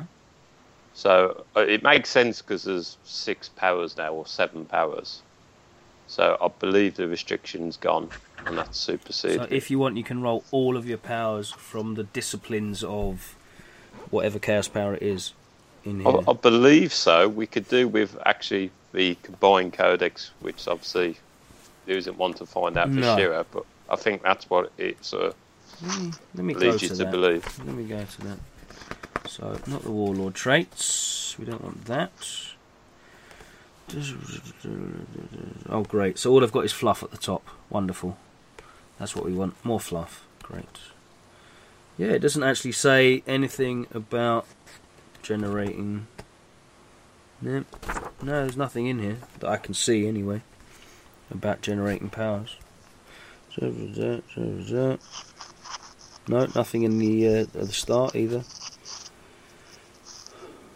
It's an interesting one. Let us know. Answers on a postcard, please, on our Facebook wall. Take pictures of your answers on a postcard and paste them on our Facebook wall, facebook.com/AOC podcast. So without any further ado, let's get into the Demonic Incursion, if that's okay. Awesome. Standard, 1 core and 1 auxiliary, 0 to 3 command choices. The command benefits are Demonic Corruption, which is the thing that had everyone screaming and crying, pulling their hair out, gnashing their teeth, saying that it was broken. Objective markers controlled by units from this detachment count as controlled for the rest of the game, even if the controlling player has no units within 3 inches of them. This effect lasts until an enemy scoring unit cleanses the objective by controlling it. This is awesome. Yes. Not as awesome as people are leading you to believe, but it's still awesome. It's Because a nice... Sorry, go on. People are taking it out of context and what it can do. Like you've read things online about Screamers turboing from one objective to another and controlling them all and all this. You can't do that. You can only control one objective at a time. So if you leave an objective to go on to another one, you've got to control one of them, not two, because nowhere does it supersede that you can only control one objective at a time. So the panic everybody was having does not exist because the rulebook will not let it happen. Has there been an official ruling on that yet from the ETC, or is it still being looked at? I don't think it needs to. It's actually Yeah, I in the don't rulebook. think it needs to. Okay. So it's awesome because obviously I know the issue arose from the fact that you don't need to end on the objective to control it, do you? Yeah, I think you can turbo over an objective and control it. I think that's fine, but you can't do it to more than one objective. The issue is you're not doing it to more than one at the same time because you're moving from one to the next one. Yeah, so when you've moved to one, to the next one, you can control the next one if you want, but you lose the first one. But you're not controlling it anymore. You don't need to control it. Once you have controlled it, it counts as controlled for the rest of the game. So that's where the issue's coming from. Like if you move over 3, boom, I'm over the first one, I'm controlling that one, then I'm off of it, I'm not controlling it anymore. I'm over the second one, I'm controlling that one, then I'm off it, I'm not controlling it anymore. I end over the third one. So no, because it says you're controlling it for the rest of the game. Yes. So if you've left it, you're still controlling it. So you can't control another one until you stop controlling it. I see what you're saying. Okay, so you can only ever activate one objective per unit, is what you're saying. Yeah, pretty much. Okay, Yeah. I see what you're saying now. That makes sense. So the panic is not there. It's just a great benefit to the formation. Thank you for walking me through that, and hopefully the listeners followed that logic as well. So because one unit may only control one objective at a time, you cannot activate this power, demonic corruption, on multiple objectives with the same unit. Yes. That is why. So if people try and do that to you, then there you go. Slap it. But yeah, I can't see any restrictions on turboing over and controlling one from a turbo using this. Yes. So that's a nice little touch. But just the one. The next one is Unearthly Power. When rolling on the Warp Storm table, you can choose to add or subtract one from the result. So good. This is amazing. This is so good. It really is. And that's after you've rolled, by the way. That's not before, or that's after you've rolled. This actually helps you not take Fate Weaver. Yeah. It's even better with taking Fate Weaver, but you've always sort of needed the safety blanket of Fate Weaver because the Warlord. You can lose a game from the Warlord from the Warp Storm table. So that plus or minus one is a really nice safety blanket. Obviously, you combine this with Fate Weaver, and it's just amazing. Yeah, good luck keeping your conclave in. Right, and then the last one is the Warp Unleashed. You can choose to re-roll any demonic instability tests for units from this detachment. Oh my god! Yeah, that's also very, very nice. Again, that's another safety blanket if you don't take Fate Weaver, because if the Warp Storm does get to you and say to pick a unit or every unit take a test, then you've got a reroll, which is awesome. And also the combat reroll, which is very nice. Definitely. I mean, like you said, a bad roll can make your army go poof, and you've got two ways there to sort of mitigate that. So very good. Yeah, for a detachment, these are some of the best. How it affects the army, some of the best benefits I've seen. They're really good. Because you're going to use them all in the game. Absolutely. Yeah. It's it's no. As long as your Warlord's alive, then the units have the fear special rule. But it's good. No, it's not quite that good, but it's alright. No, they could have added that in. I'd have got it anyway. Jesus Christ Almighty! That's probably why.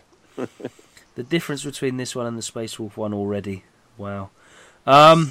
So you got 4 cores. One for each power. Murder Horde, Warpflame Host, Taliban, and Flayer Troop. And they're all pretty good. Which one should we look at first, guys? Do the Murder Horde. It's first on the picture. Yeah, the Murder Horde's the one that I've seen people talking about a lot. So the formation is Skull Taker or 1 Herald of Khorne. 8 units chosen in any combination from the following list. You can get Bloodletters, Fleshhounds, or Blood Crushers. There's no restrictions. Escalating Bloodlust is one of their special rules. Units from the Murder Horde add 1 to their attacks in close combat, whilst they are within 6 inches of any other unit from their formation.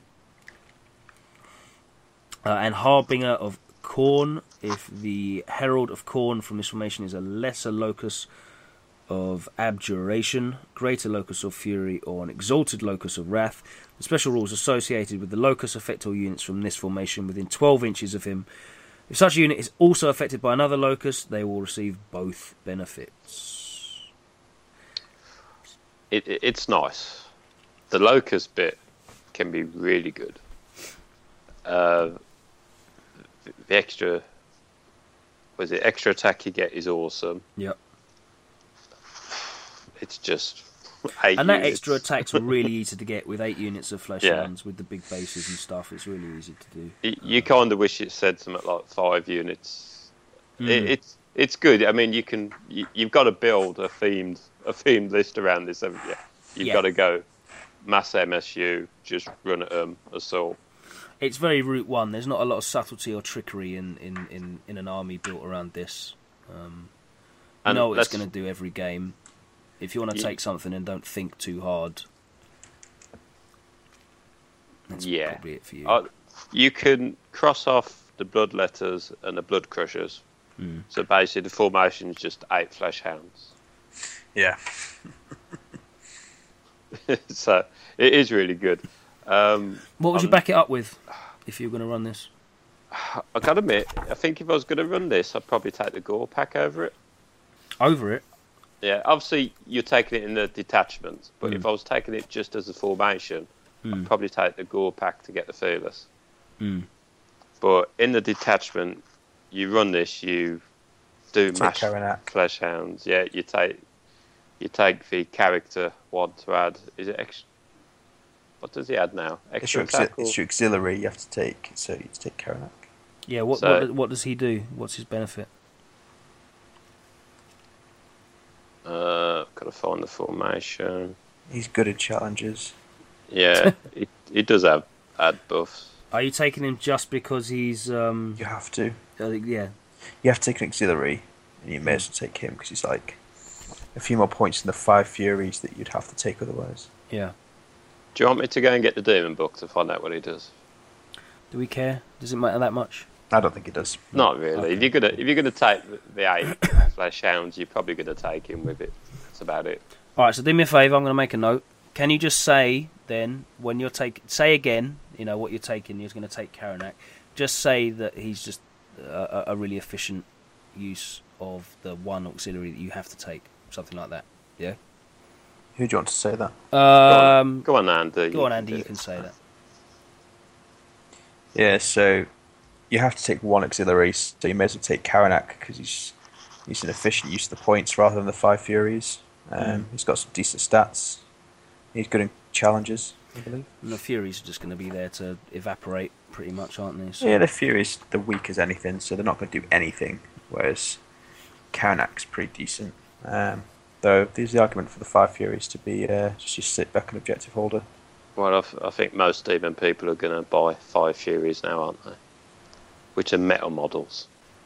Convert 5 Furies. Yeah, they're going to buy 5 Furies, genuinely from Games Workshop, of course they are.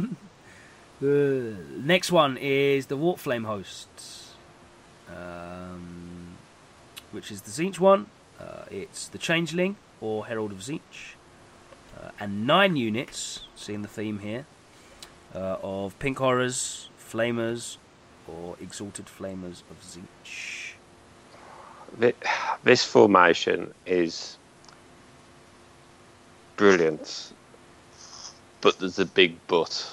You have to go heavy into it, don't you? For 9 units. This will get used. This is good. It will get used. Yeah. But it's sort of dictating your army. Yeah, 9 units is definitely more than half your army. There. Before you go on to anything, read the special rules. Yeah, because these are good. So the Harbinger of Tzeentch special rule: if the Herald of Tzeentch from this formation is a lesser locus of transmogrification, greater locus of change, or an exalted locus of conjuration, the special rules associated with that locus affect all units from this formation that are within 12 inches of him. If such unit is also affected by another locus, they will receive both benefits. So exactly the same as the Harbinger of Khorne. Yeah, so just so everyone knows, the Tzeentch one, the good one, is +1 strength to warp flame attacks. Yep. Yeah. So that's the locus of conjuration, right? Yeah.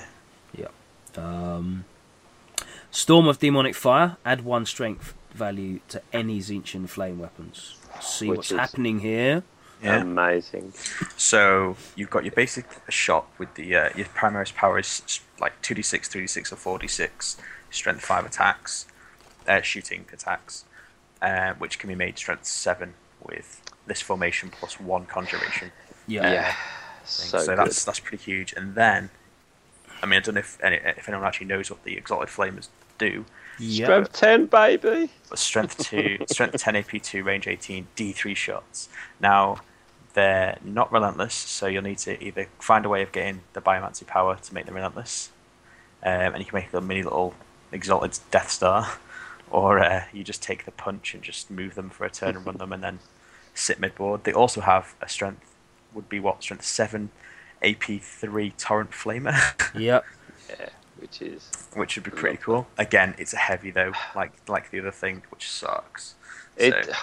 it's great, but you look at the points you spend, and you're like, oh, that's my army then. Well, you see, the exotic flame's the cheapest option because they're 50 points each, aren't they? So they're quite cheap. I mean, you're going to see probably a lot of people doing a mix because, apart from myself, not many people own like 100 horrors.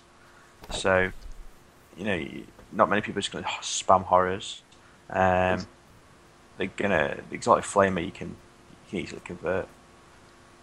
This is a great formation for basically sitting there. I mean, you can try and get the exalted star, but there's a lot of variables. Yeah, because you need to get stuff that rolls on biomancy, which Tzeentch don't do. So.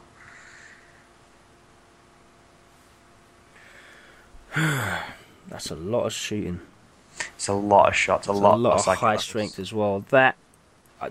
You wouldn't want to run a Gladius up against that, would you? Really? Actually, Gladius might be okay because you ain't going to get that many psychic powers off. I mean, you might have to spam 2d6 shots, but the BS3, so you're hitting 4s. Oh, that's a fair point. Actually, I keep forgetting. I mean, I think Adam or someone in our Welsh chat worked it out. Someone who's good at maths about how many shots you were likely to get and actually hit and do anything to stuff. And it wasn't that crazy amount you'd think.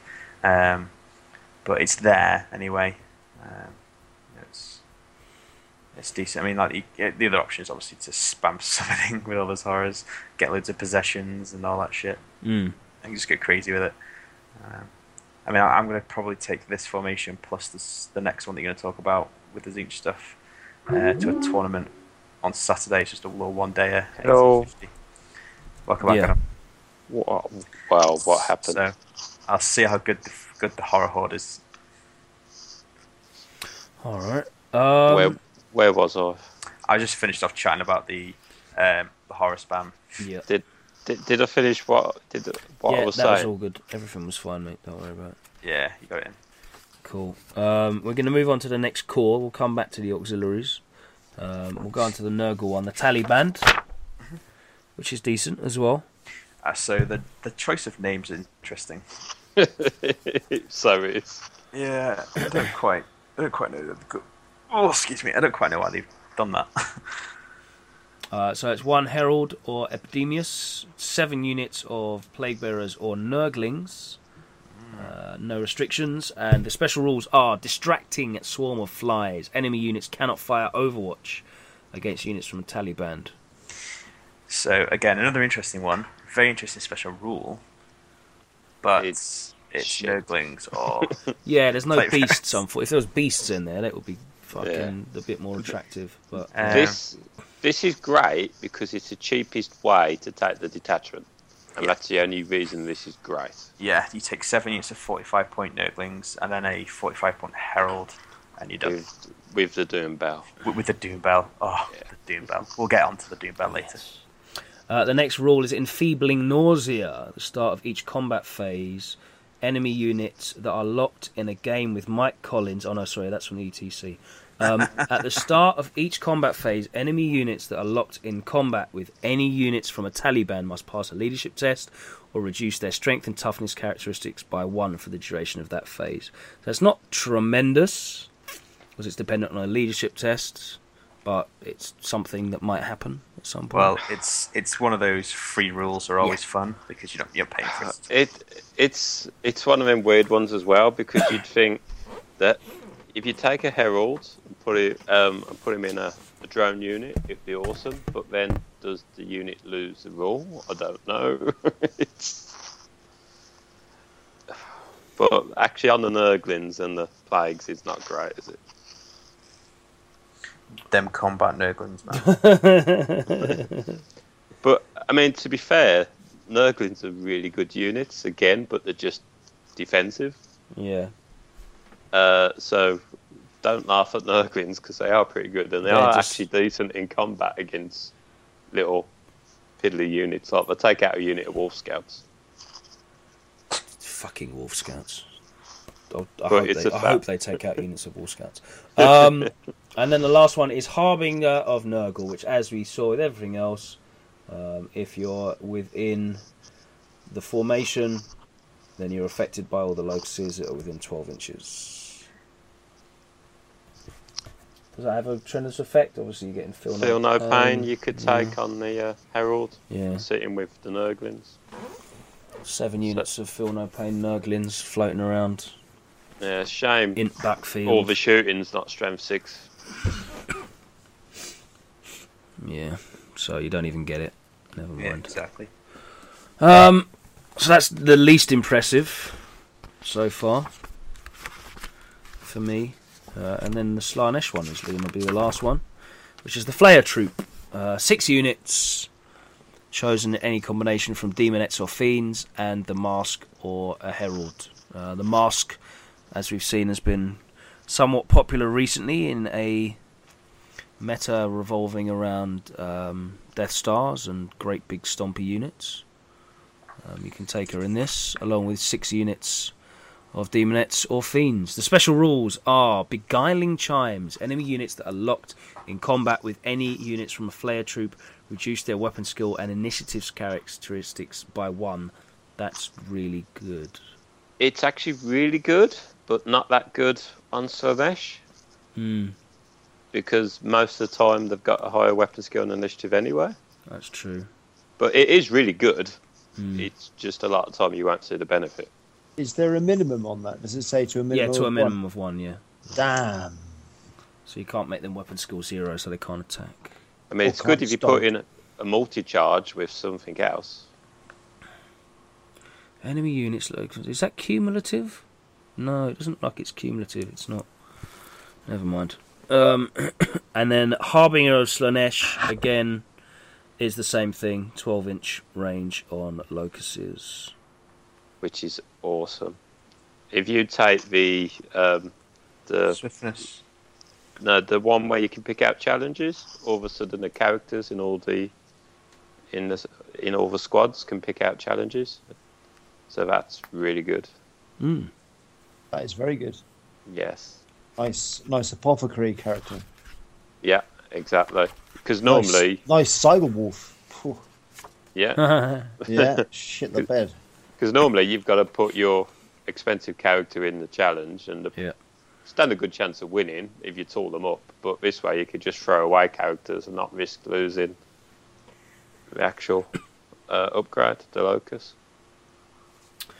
Shall we go into the auxiliaries next, or do you want to go through all the shit tons of powers and... Just finish off the units. Let's go through the things. Okay, so the auxiliaries, we're going back to Khorne. Gore Thunder Battery. Next. Yeah, Gore Thunder Battery. Then another one which is actually useful, the Burning Sky Host, which is Blue Scribes or a Herald.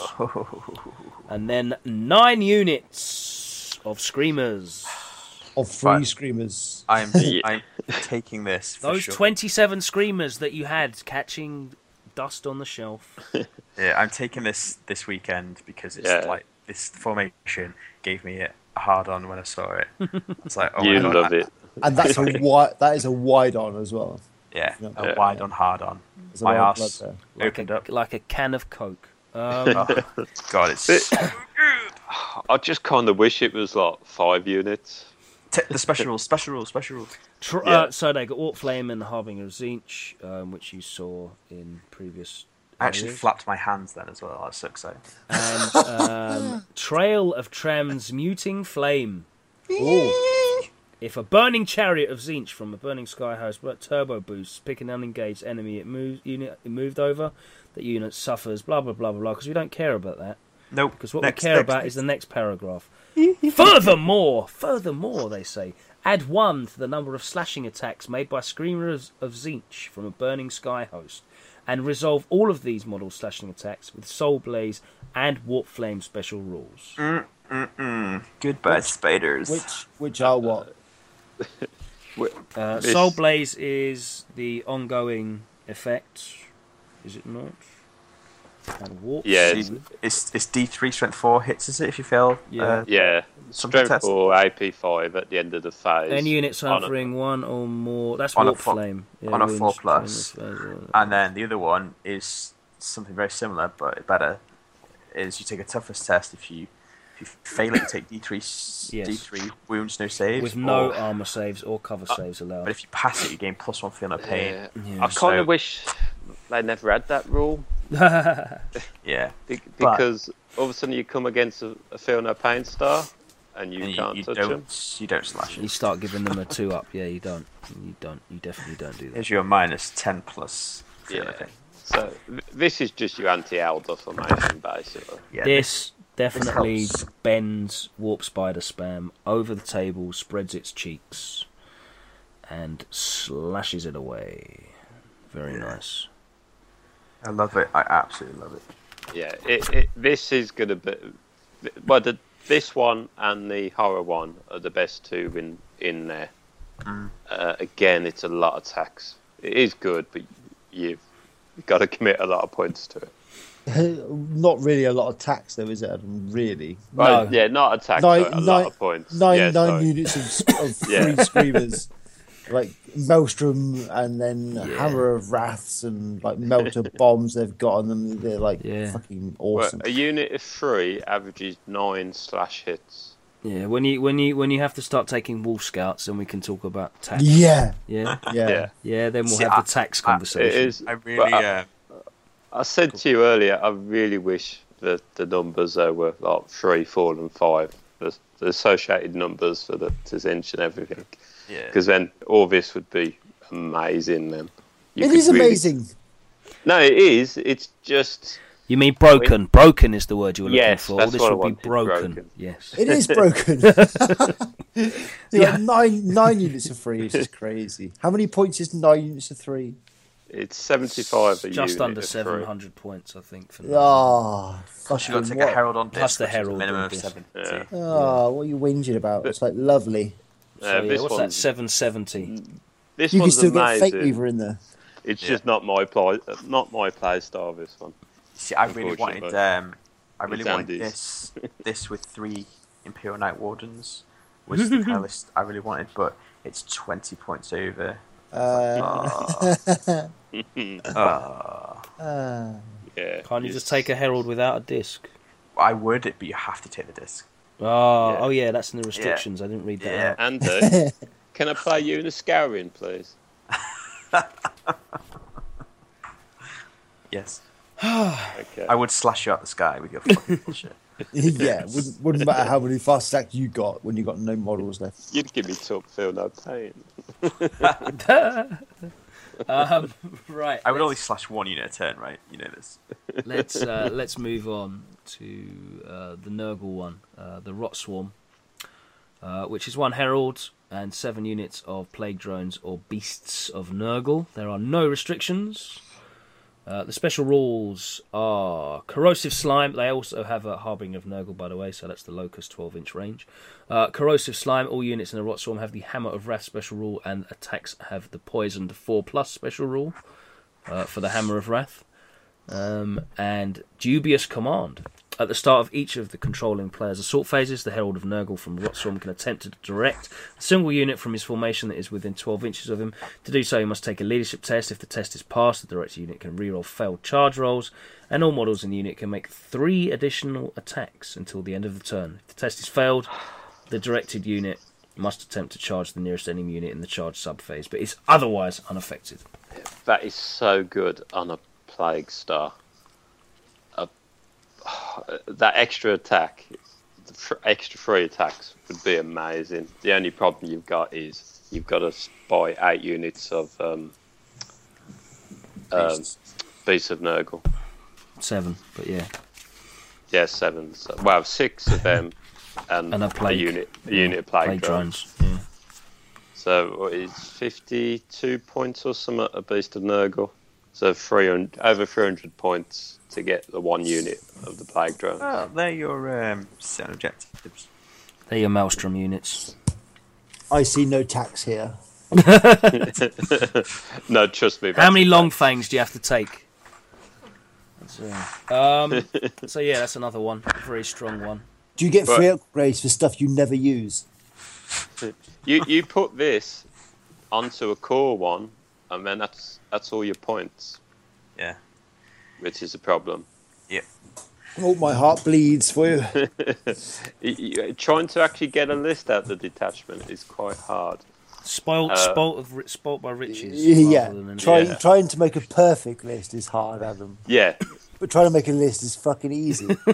Well, yeah, true. You can just make a shit list. You can roll a fucking dice and make a list out of this book. The problem is you're playing a game of rock, paper, scissors. And as soon as you thought, fucking, what if someone brings rock? Back to the drawing board.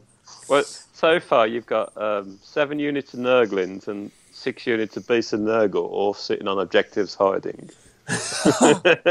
And one plague star. Well, one plague unit with a character. There are 2 heralds in.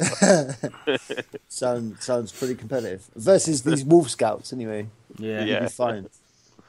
But the actual formation benefits are really, really good. It's just, again, you've got to spend a lot of points to get it. There's no restrictions on, like, if you take a Khorne core, you've got to take the Khorne auxiliary, is there? You can take whatever you want, or... Yeah, you can take what you want, yeah. Okay, good. Slaanesh, the Grand Cavalcade. Pretty good. Which is one herald of Slaanesh, which must take a steed, a chariot, or an exalted chariot. And 6 units of Seekers, Hellflayers, or Seeker Cavalcades. This is awesome. Special rules are eager for slaughter. All Grand Cavalcade units can move an additional 6 inches when moving flat out or making run moves. Madness. Flipping hell, that's fast. If the Herald of Slaanesh... Oh, yeah, so they've got the Harbinger of Slaanesh special rule, which is, again, is the 12-inch range on the Locust. Hang on a second. Does that mean they've got a 12-inch run? No, 18 potentially. Because you get 6 anyway. Well, these Seekers get 6. Yeah, they get plus 6. So if you take Seekers, they get 6 plus 6 plus D6 with fleets to re-roll it. Oh my god. So good. Murderous Impact. Chariots from a Grand Cavalcade inflict an additional D strength for Hammer of Wrath hits as well. So just a bunch of super fucking fast Seekers, which can obviously benefit from the Locust as well, which is nice. One thing they have cocked up on this. Go on.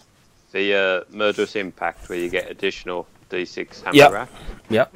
But there should actually be Rending, and it hasn't put Rending. In the Codex, it's got D6 Strength 4 Hammer of Wrath's Rending, and it hasn't got it in this rule. Ah. So I think they forgot to put it on. No takes backsies. Rules as written. Rules as written. Yeah. Yeah, I think you'll find that's not a clerical error, that one. Just like the 4+ Filno Plane for Black Mains was clerical error. Yeah. This was meant to happen. So that's that's the specific ones for the powers. Shall we move on to the other auxiliaries? Or do you have more to add? It's just that this is actually one of the really good formations. I mean, again... As opposed to the other 12, which are not excellent as well. No, the Tzinch ones and this one. But it's basically Slaanesh and Tzinch, which are the good Tzinch. I know. Yeah. You're a demon player, Adam. Silent T, please. Tzinch. It grates me. I know. Force a habit. It'd be pre-science next. Oh, good God. It is pre-science, isn't it? I thought that was a running joke, but I actually then discovered that some people really believe that's how you pronounce it. I know. You're talking to one of them. Isn't that right, Andy? No, I see questions. Lies. It's before science. Yeah, that's why it's so good. We have the power of faith. Let's move on to a controversial one, which people are doing silly things with. The Infernal Tetrad, which I'm sure people have heard about on the interwebs. Tax. You've got a tax. 4 demon princes. 4 demon princes. They must be from a different god. So your Khorne demon prince is going to be like, that person on the night out that you just don't really want to be there. He's got bad breath. You don't want him to talk to you. I've actually found out cunning plan on how to use the Khorne Demon Prince on this. Is it as cunning as a fox from Oxford University? No, you're like this. You take a /1 with the lash. Yeah. You roll Iron Arm, and then you land the Khorne Demon Prince in front of their army to get him killed, and you've got a Strength 10 lash then. So take nothing on the Khorne Demon Prince, just give him to be killed. So you go down to 3 models to get the +1 strength. You're now firing at Strength 10. Oh, are they not cumulative? They are cumulative. Are they? You Yeah, sure? they are cumulative. It says the bonuses are cumulative in black and white. You tit. Ooh. Can he take the D axe thing? No. He can't. Yeah, you can. Yeah, he can. So at least you can do that, and you can take like the most bootleg D thirster possible. That's about it, really. He We'll can talk sit about that in a at the minute. back of the board with objectives. He could do, yes. Yeah, just take him with wings and just fly him about somewhere. So their special rules are combined might. The demon princes of an infernal tetrad have the following benefits depending on how many of them are on the battlefield at the same time. The bonuses are cumulative. That's better. Number of models. 4 models, you get +1 toughness. If you have 3 models, you get +1 strength. You have 2 models, you re-roll failed to hit rolls of 1, and for 1 model, you get nothing. Shared power. If your warlord is chosen from this formation, all of the models in the Infernal Tetrad also have that model's warlord trait, even if you choose to roll on one of the warlord tables in this book and they have a different demonic alignment to your warlord. This is the one that people are discussing and debating at the moment. Shit over. Yeah, so I'm going to close the book and we're going to have a little talk about this bit. So. No what? I don't know, I just thought I'd put it out there before Adam said yes. Okay. Because you can do it. You can do it. The sky is falling. So, every one in this formation, they all have the warlord trait. So when you have things that let you add +1 to Cs, or infiltrate D3 units, or what are the other stupid ones that people are using? You'd have to read the warlord traits. I'm sure there's some that you've thought of. I only look at the one chart because it's amazing. What's You'd that? never roll a certain blue guard. Oh. That's a point. Let's look at the warlord traits, because there's new warlord traits in here. I don't see why you'd go on any of the table but the one. It's a good. There are some good ones. It's But a good moment to look at the warlord traits. The infiltrated ones, they're all fine. The Siege Initiative ones, but you probably never roll for it because, as Adam says, the Zench ones are too good. Shall we look at the Zench ones then? Yes. Let's make Adam wet. So your So warlord good. traits. On a roll of a 1, born of sorcery, your warlord harnesses warp charge points on the result of a 3+. That is brilliant, unless you're Khorne. Yeah. But that's brilliant. Number 2, incorporeal form. Enemy models must reduce their weapon skill and ballistic skill characteristics by 1 when targeting your warlord or his unit. Nice. If that's on every single prince, that's amazing because you're likely to keep that Khorne guy alive, what's hiding behind the ruin. Number 3, Warp Tether. Add 1 to the invulnerable save of your demon, or warlord, and all friendly units with the Demon of Tzeentch special rule within 9 inches of him. Now, if that is cumulative, I don't see why it wouldn't be. that is pretty darn good. just summon a certain type of unit. 207 horrors and everyone's got a 2-up save. Yeah. Yeah. Nice. Number 4, Lawkeeper of Tzeentch. Add 1 to your warlord's mastery level. If your warlord is not a psyker, he instead has the psyker mastery level 1. Special rule. And Khorne just got useful. and generates his powers from the discipline of change. So how does that work if 4 of them have it?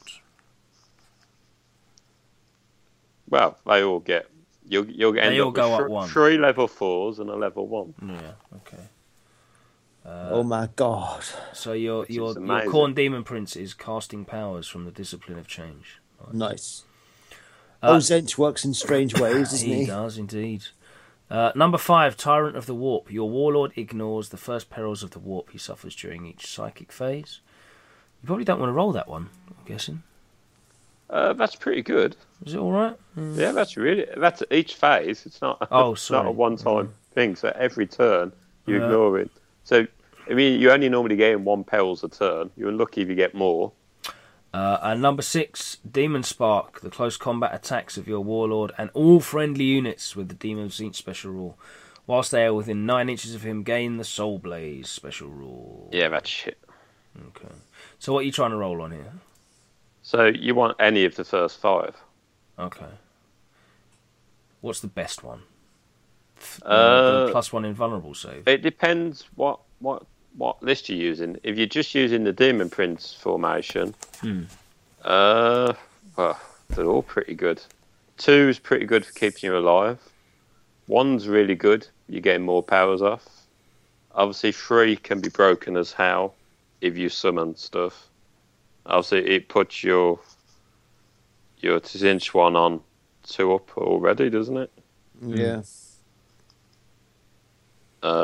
The extra mastery levels are really good. Yep. Obviously, more powers.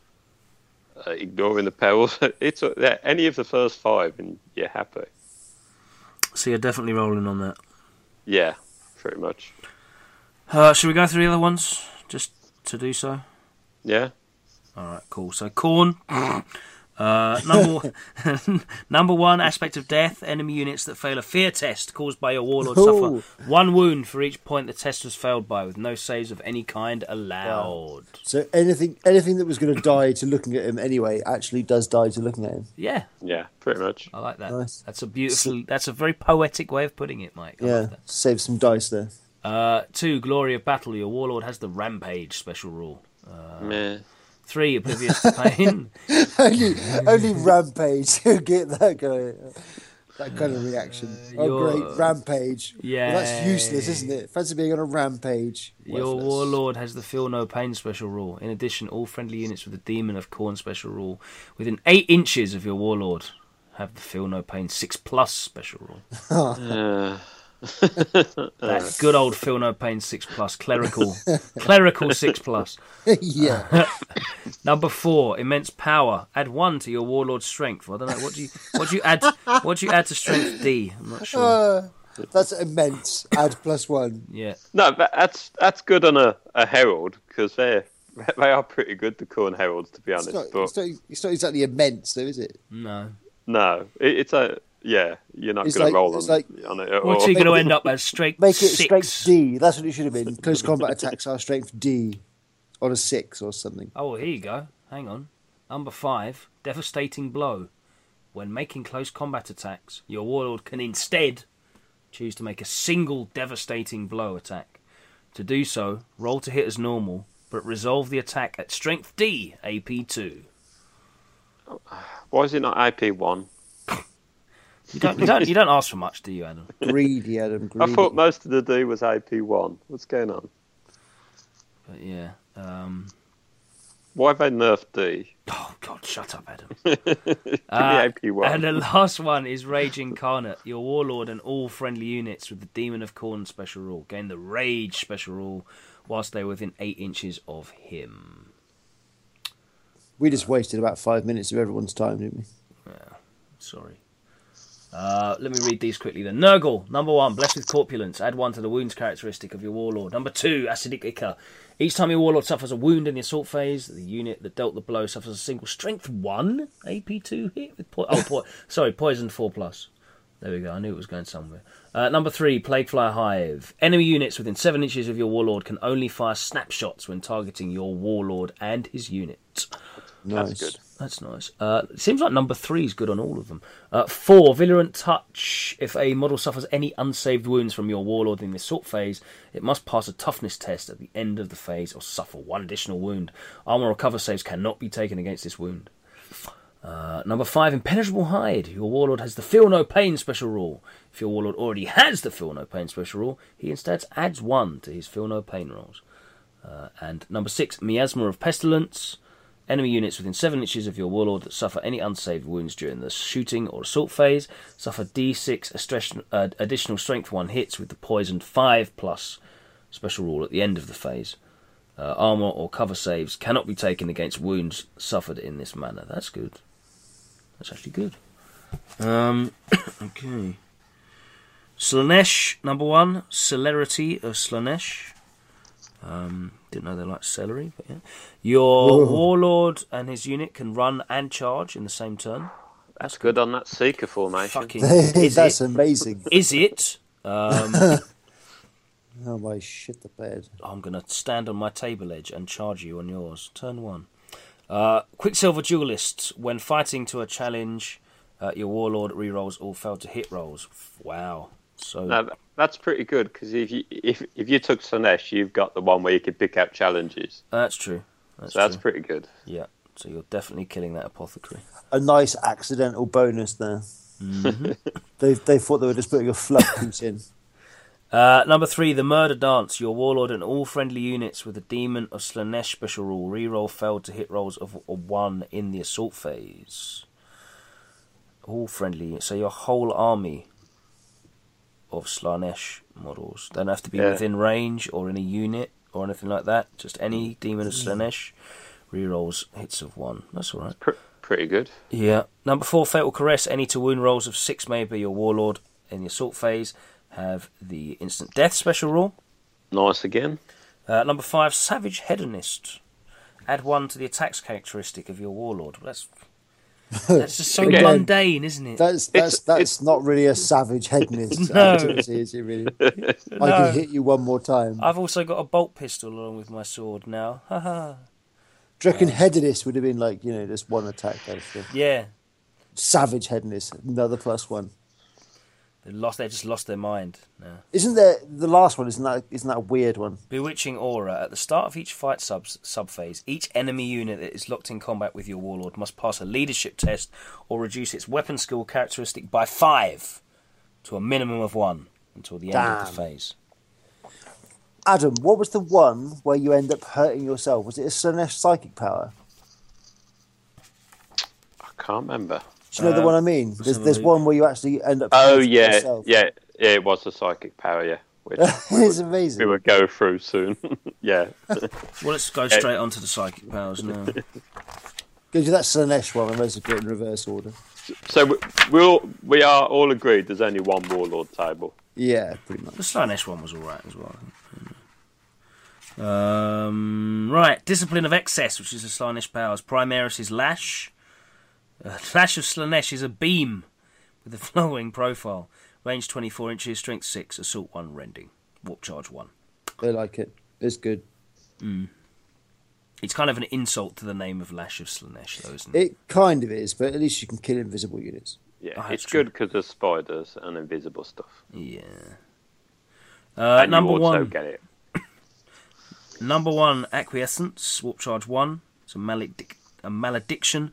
Targets a single enemy unit within 18 inches. The target unit suffers a -5 penalty to its initiative to a minimum of 1 and can neither make use of the counter-attack special rule nor fire Overwatch whilst his power is in effect. That's good. Yeah, that's very good. That's good. Number 2, Purveyne of Slaanesh, Warp Charge 1 again.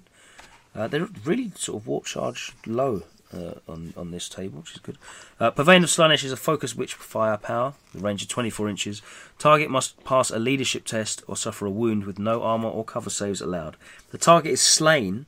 Randomly select another model in the unit. The model must also pass a leadership test or suffer a wound with no armour or cover saves allowed. If that model is slain, randomly select another model in the unit and repeat the process until a model passes a leadership test or the unit is destroyed. It's not great. No. There's a lot got to happen. That combined with the Doomstone in there, Adam. The Doom Bell. And the Doom Bell. Yeah. And the Doom Bell, obviously. Just the Doom Bell. Okay, just the Doom. Number 3, Maniacal Fervour. I can already tell that this is not going to be as good as it sounds. Just judging by their naming. Savage Hedonist. It hasn't got my hopes up. I think is this the crazy one? There's one bullshit one anyway. Maniacal Fervor is a blessing that targets a single friendly unit within 24 inches. That unit immediately suffers D6 Strength 3 AP hits. There we go. However, whilst the power is in effect, the target unit has the Furious Charge, Rage, and Zealot special rules. Wow. So it's like just basically like, spackling his balls from behind, basically. We're getting him up for it. Just sending him off. So so warp charge power to actually hurt your own models. Yeah. The benefits are pretty good, to be fair. They are, yeah. It's worth a good spackling every once in a while. Yeah. Lazily whomping bollocks left and right. Jesus. Number 4 is Phantasmagoria. Lovely. Warp Charge 1. Phantasmagoria What the fuck is this? It's a malediction. Oh dear! You know those moments when you just reevaluate whether you should be doing this as a grown man. Phantasmagoria is a malediction that targets a single enemy within 18 inches. Enemy unit, sorry. Whilst its power is in effect, each time the unit wishes to make one of the following actions: move, manifest psychic powers, run, shoot, charge, make attacks in the fight subphase, make a sweep, advance, consolidate, or fire Overwatch. It must first pass a leadership test to be able to do so. If the test is failed, what happens? The unit can still attempt to perform an alternative action in the same phase. What I thought if as soon as they fail one test, they're just they can't do anything for the rest of the turn as they're gripped in, I don't know. No. Pleasure world. For example, a unit that fails to shoot can take a separate leadership test in an attempt to run instead. This would be good if it actually had a minus penalty to the leadership itself. Can you combo it to get minus leadership penalties? Well, you can, but not enough to make it worth casting. Oh, okay. What's with the name then? It's only Warp Charge 1. That name, I'm disappointed. I mean, it might be good on like a unit of jet bikes with. That's like someone being called a vixen and actually finding out they're a female fox or something. It's like really disappointing. Number 5 is Slicing Shards. This is a Warp Charge 2 power, so it better be good. Range 24, Strength 4, AP 4, Assault 1, Large Blast, with the special rule Soul Flay. After resolving this attack, any units that were fully or partially beneath the blast marker must pass a leadership test or immediately suffer a further D6 Strength 4 AP 4 hits. Well, you wouldn't even risk the perils risk, would you? What a pile of shit. Warp Charge 2. How do they come up with these powers? I mean, how did it come up with the Warp Charge? It's not bizarre. Why is it Warp Charge 2? That's what I mean. Well, let's make the worthless one more, Don't just make sure you definitely don't cast this one. Yeah. And finally, Cacophonic Choir, Warp Charge 2 again. It's a Nova power with a range of 12 inches. For each target unit, roll 2d6 and subtract their leadership. The unit suffers a number of wounds equal to the result, with no armour or cover saves allowed. After resolving any wounds, each target must take a pinning test. It's for Nid's Psychic Shriek, isn't it? Yes, it is. Which is really fucking good power, actually. It's not as good as Shriek. Every time you look at these, it's not as good as Shriek. It's useful, but meh. Alright, so that's the Slaanesh powers. Moving on. Discipline of Plague. Primaris power is Stream of Corruption and it's Warp Charge 1. It's a Witch Fire power with the following profile. Template. Strength Dash AP 3, Assault 1, Poison 4+.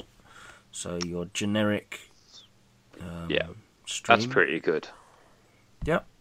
Definitely. It's always been there. It's good on a flying Nurgle, flying monstrous creatures. It's very annoying. The first one, good God. Debilitating Distension. Which again sounds like what Mike had at ETC. Yeah. It's a malediction. Yep, we're still there. Certainly was. That targets a single enemy unit within 24 inches. Yep, we're still there. Yeah. I think 24 inches was your max range, wasn't it? Well. Whilst the power is in effect, the target unit cannot run. Well, that's No, I could. perform sweeping advances or fire Overwatch. So unit cannot run, sweep in advance, or fire Overwatch. It's all right. Helps you. This was there helps you before as charge well. in with all those Nurglings that you've got powered up with. Yeah, Formation, doesn't it? So, that. number 2, Plague Wind. Plague Wind is a Witchfire power with the profile below. It has no effect on vehicles. Range 12 inches, strength 1, AP 2, assault 1, large blast, poisoned 4+. Again, it's nice. You wish it was bigger range. Shit, isn't it, really? It's AP2 large blast. It's all right.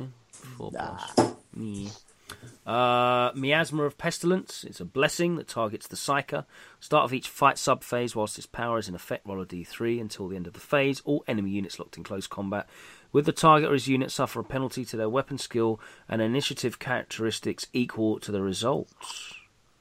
This was the one you always wanted to roll when you was fighting knights. Is there a minimum of one thing in there again? No. Well, there you go then. No. Because technically, if you get anything down to weapon skill, is it weapon skill or initiative? Yeah, I know toughness 0 is. I think, But yeah, if you get it down to weapon skill 0 or ballistic skill 0, they can't can't, shoot or Yeah. form attack, which means no Hammer of Wrath, no Stomp. If you're down to weapon skill 0, which is quite nice. So that's Which you quite can't good. do because it's a D3 though, so you can't take that off of her. Well, you just hit it with something else and Neshi to a minimum of 1, and then you do that one because there's plenty of ways to do it in this book, isn't there? Absolutely. what is there something in the rule book about taking a characteristic down to 0? No, not anymore. No. That's why they have all these caveats of to the minimum of 1. Well, I'd assume. Number 4, Rancid Visitations. Sounds like what Adam did. It's a Nova power with a range of 12 inches. Each target This is unit... uncanny. Nothing Adam does has a range of 12 inches. Let's not flatter him. Each target unit must pass a toughness test or suffer a wound with no armour or cover saves allowed. If a model is slain, its unit must pass another toughness test or suffer an additional wound with no armour or cover saves allowed. Repeat this process until a toughness test is passed or the unit is destroyed. So it's very Until similar. you run out of time and call It's it on shit. turn 2. It's Warp Charge 2. Here's Warp Charge 2 as well. Crikey. Yeah, it's shit. Final Decomposition. Warp Charge 2. It's a focus Witchfire power. Has no effect on vehicles again. It's range 12 inches. Strength asterisk. Don't know why it's strength asterisk. Well, that's really bad. You've got to read on to find out. AP2. Assault 1. Ignores cover. Instant death. And it has the special rule Internal Liquefaction. Instead of rolling to wound normally for a model hit by this attack, its controlling player must roll a d6. If the result is higher than the number of wounds the target has remaining, it suffers 1 wound resolved using the profile above. This is awesome. So focus Witchfire, so you need to bang it out on 3, which is Warp Charge 2. Yeah. And then you just have to roll over their wounds, and unless they've got Eternal Warrior, they're well, I suppose you get to take your invuns, don't you? Yeah, you'd get in buns. You get invuns, and that's it. Yeah, it's pretty handy. Nice. It's good. Mm. Look at all those beautiful psychic powers, for fuck's sake. Putrescent Vitality is Warp Charge 1 to 3. It's a blessing that targets a single friendly unit with the Demon of Nurgle special rule within 24 inches. Each time this psychic power is used, choose whether it will have a warp charge cost of 1, 2 or 3. Whilst this power is in effect, add 1 to the toughness characteristic of all models in the target unit for each point of warp charge that it costs to manifest. Tough as fuck. Yeah, that is brilliant. So you stick that on your fucking Plague Star. Toughness 8. That's no fun. Nah, it's going to be hard. You wouldn't be casting it on 3 warp charge very often, but it is a really good power. Just a +1 toughness half the time is awesome. Yeah. +1 definitely helps. And let's move on to the last one, the Tzeentch ones. The good one. Yeah, well, we all know Flickering Fire, 1 to 3, Strength 5, blah, blah, blah, blah, blah. We all know that. Soul Blaze, Warp Flame. Number 1's still shit. Move on. Firestorm, still shit. Bolt of Change is still cool. Awesome. It's a beam, 24-inch range, D6 +4 strength. Ouch. AP2, Assault 1 with a Warp Flame, special rule. Can be good. Tzeentch's Warp Flare. Warp Charge 1, it's a Nova.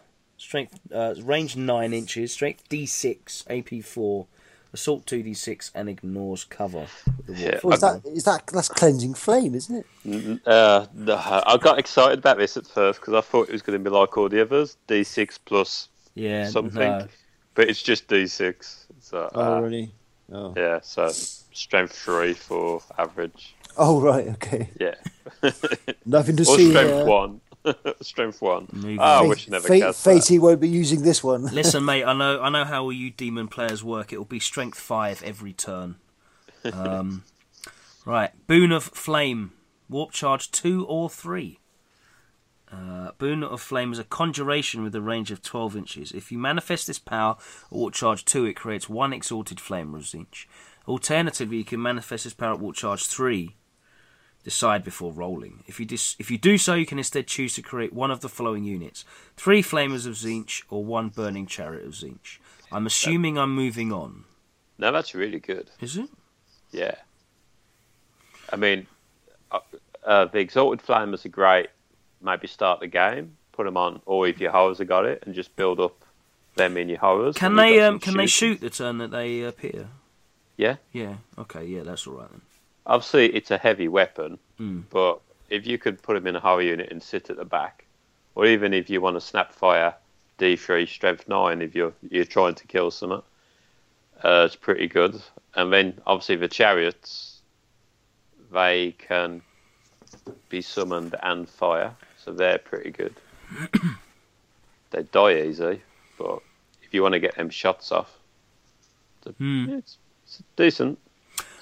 Fifth on the list is Infernal Gateway. It's Warp Charge 2. It's a Witchfire power, the following profile. Range 18, Strength D6 +4, AP 1, Assault 1, Blast. Yeah, it's really good. You don't often cast it because it's 2 Warp Charge. You normally do Beam and then other shit, but it is good. It's always my last resort one if I want to kill a tank or knight. But yeah, it's nice. Prismatic Gaze is Warp Charge 3. It's a Witchfire power with the following profile. This is option 1 for knights. Range, or the only other option. range 18 inches. Strength D. Listen to Adam. He's AP picking it like a 1. schoolgirl. Assault 1. Oh my. I've got D. He's got the D. You should have saw my face the other weekend. Well, I played against some Imperial Knights and I rolled my first 6 on a D. It was so happy. That's not even the best story though, Adam. Tell the best bit of that game. Oh, there were so many moments. Oh, well, I'll tell it for Oh, you. yeah, that one, yeah. Go on, you tell it. Go on, you tell it. Well, I'm not sure what you did, but you Fatey Perils or something, didn't he? And he ended up forgetting it. He forgot the D power, so he's like, "Oh no, I've still got like 2 nights to go." So the night player was like, "Yeah, this is going to be fine now. This is going to be fine." And then Adam goes, "Yeah, Fatey knows. Fatey knows everything." Yeah, both of Fatey's heads know the power, so only one head had forgotten it. So the other head knew it still, and then he deed some more nights. Yeah. The improvements to this has made Fateweaver probably the best model in the game. Because he knows everything. I was actually tabling Knights now. It's transformed the matchup completely. That's crazy. Yeah. And Fatey's doing it. What the fuck? Yeah. Also in You that ain't game... keeping him off the bloody table now, are you? It's quite funny because I actually perilled and landed in front of a Knight. So, obviously I'm fucked. So he sorted Fateweaver and done fuck all. It was quite funny. It's just locked with Fate Weaver in combat. One remaining night. Oh well. Happy days. It was. Do we want to go through the new artifacts that they've got as well, real briefly? Oh yes. Yeah. Oh God. You know it's now tomorrow, right? Yeah. Oh God, is it? I've got to get up early as well. Yeah. Well, Just shows you how much more stuff you got than we did. Do you want to continue this another time, or? No, let's just finish it off. It'll only take another 15 minutes, I reckon. So the corn ones. Do you want to just pick out the ones that you like, rather than me reading out all of them? It's Nurgle and Zinch. You don't like any of the corn ones? I'd never take them because I think you'd always go. Hmm. I mean, the corn ones are good in the Crimson Crown. That's good. Yeah. It gives all corn extra attack. You've got a D weapon hit on 6s. Yeah, that's So the Skull Reaver. There is good stuff in it. if that's your flavour, Yeah, it's down to what you want to run. then have a look at it. God's sake, you're listening to us for. Zinch then. Yeah, what are the Zinch ones? What do you like in Zinch? Paradox is amazing. Okay, so that's which one's 25 that? points. It's range dash user, AP4, melee concussive warp contradiction. Warp contradiction is once per turn when taking a psychic test. The bearer can that one. Okay, so that basically means that this is the one that allows you to take your dice and turn them all over. So it means you can guaranteed cast a warp charge. So what is it? Warp charge 1 you can guaranteed cast on one dice. Warp charge 2 you can guaranteed cast on 3 dice. And warp charge 3 you can guaranteed cast on 5 dice. Yeah, that's it. Yeah. It's really good. For 25 points. Yeah, you do have a bit of a problem where you failed your spell, but you've got 2 1s. And you're like, what should I do? Yeah. But no, that's a really good item. Is this the item that Kenny Boucher would never use? Moving on! The Endless Grimoire is 35 points. If your warlord generates all his powers from the discipline of change, Sorry. he knows all of its powers. Wow. This one you can only take by a herald, but the herald doesn't have to be the warlord. It's just whoever's your warlord, he has to roll all his powers on this, on the Zinch, and he knows them all. So it's all right. You're probably not going to use it. Well, you like the warlord traits of Zinch anyway, didn't you? So yeah, so it's all right.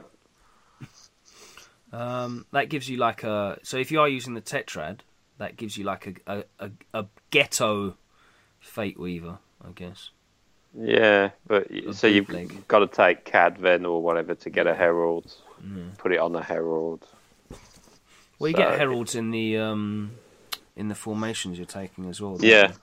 Yeah, what I think you have to just say what price these things are and 35 points. what maximum price you can give something that you summon. Which is what is it 25 points, Adam, or 30 points? Yeah, so you can't summon it. It's dead. It's already dead to me. Yeah. The only way you're going to want this is basically on a Lord of Change, because you wouldn't want it on a Demon Prince because they get to roll too many other stuff. Like Shriek, you wouldn't want to give up Shriek. No. So it's just for a Lord of Change or a Herald. Next is Soulbane, 15 points. I like this. It's another melee weapon, strength user, AP asterisk, melee, Fleshbane. So 2s. Lovely. And as the incorporeal rule, this weapon has an AP value. Incorporeal. That sounds a bit military to me. Yeah. This weapon has an AP value equal to the target's initiative value. Against targets with an initiative characteristic higher than 6, resolve attacks from this weapon at AP dash. Against vehicles, hits are resolved at AP 1. Well, ignore the vehicle bit, because you're probably going to take it on a Herald and not a Demon. Well, no, you're probably not going to take it on a Demon Prince, so you're not going to be hurting vehicles. Yeah. So the Fleshbane and the AP against Initiative is really good. Anything else you like in here? The Dias. Oracular Dias, yeah. It's okay if you want to make sure a unit comes in from reserve. It's a 35 jet bike, points. basically. What does it do? At the start of each of your turns, you can choose one friendly unit with the Chaos Demons faction that is in reserve to automatically pass its reserve roll. 35 points? Nah. Yeah, I wouldn't take it personally, but I have heard of people wanting to put it in. Crazy. Anything else? The Impossible Robe, it's a tease. It's potentially awesome, but potentially shit. It's like the old Fate Weaver rule, isn't it? Yeah. So he gets a 3-up invulnerable save. However, if he fails the save, he must pass a leadership test or failed from reality and be removed from play. 25 points. Is it a demonic instability test? Or No. just a leadership test? Leadership test. Damn. The thing what put me off taking this, I wanted it on a Demon Prince, because you've got a very good chance of getting a 2-up rerollable. Yeah. But the thing what put me off is perils in, because you are going to be casting perils. You will perils, and then you've got to take a leadership test on this, and probably a leadership test on the perils as well. Yeah, it's good. I can see people taking it. It's just risky. And then we have the Everstave. What do you think of this? It's all right. Again, it's nice on the Lord of Change. AP3 template. 20 points. Strength 5, AP 3. Heavy 1 though. Doesn't matter if it's on a Lord of Change. It's okay. It's all right. I could see people taking it for 20 points. Gives you something to do in the air. So is it the Paradise? So you want a horror Herald? Sorry, Herald of Saints. And is it the Paradigm one? Paradox. Paradox, yeah. You're definitely seeing the Paradox every single goddamn time. Because then he becomes your conduit for casting cheeky psychic, conjurations and whatnot. So that's what you see a lot of. And what's the other good one, Adam? Is it the one. The Nurgle one? Yeah, the Nurgle's good. Okie dokie. Grotty the Nurgling, 40 points. You gotta love Grotty. Reduce the toughness characteristic of all models, friend or foe, by 1 whilst they remain within 6 inches of a model accompanied by Grotty the Nurgling, unless they have the Demon of Nurgle special rule. It's basically Mr. Hanky, the Christmas poo. Get modelling! I got a perfect pair of Necron legs for the job. Again, it's really good on a drone star. If you're minusing the strength, there's a good chance you're going to get re-rolls on your poison On the attacks. poison, yeah, definitely. Thinking. It's Corruption. just toughness, isn't it? Or is it strength toughness. as well? I can't Reduce remember. the Oh, yeah, toughness. it's just toughness. Yeah. Reduce the toughness. Yeah, so minus the toughness, and there's a good chance you're going to get re-rolls. Lovely. Corruptions, 25 points. It's a melee weapon with hyper-infection and touch of rust. Hyper-infection, any hit inflicted by this weapon automatically cause wounds. There is no need to roll. Use the bearer's strength characteristic as normal for the purposes of armor penetration against vehicles or determining if a target suffers instant death. Touch of rust. Weapons with this special rule cause a glancing hit on an armor penetration roll of a 6, unless the roll would otherwise cause a penetrating hit. Yeah, you're not going to take it. Not really, not for 25 points. No. Horn of Nurgle's Rot, 35 points. After resolving the bearer's close combat attacks, add one model to a friendly unit of plague bearers of Nurgle within 12 inches of the bearer for each enemy model that was slain. The model must be placed within unit coherency, more than 1 inch from any enemy models. Any models that cannot be placed in this manner are lost. Yeah, So- actually, just go to the Doom Bell. That's the only decent one left, I think. The Doomsday Bell is exactly 30 points. The Doomsday Bell is an instrument of chaos. Whilst the bearer is on the battlefield, Subtract 1 from the leadership characteristic of all enemy units. That is very, very good. Amazing. Very, very, very good. I can see many a battlefield with 2 of these on. What, both sides? Yeah. Yeah, why'd you not take it? So good. But what you got to bear in mind, if Marines summon it, they are minusing their own leadership. Because they're an enemy model. Not technically. Depends Yeah, they are. on, depends what you mean. Yeah, they are counted as any enemy models still. But they're also allies. No, Yeah, but if they count as enemy models, they're still... Yeah,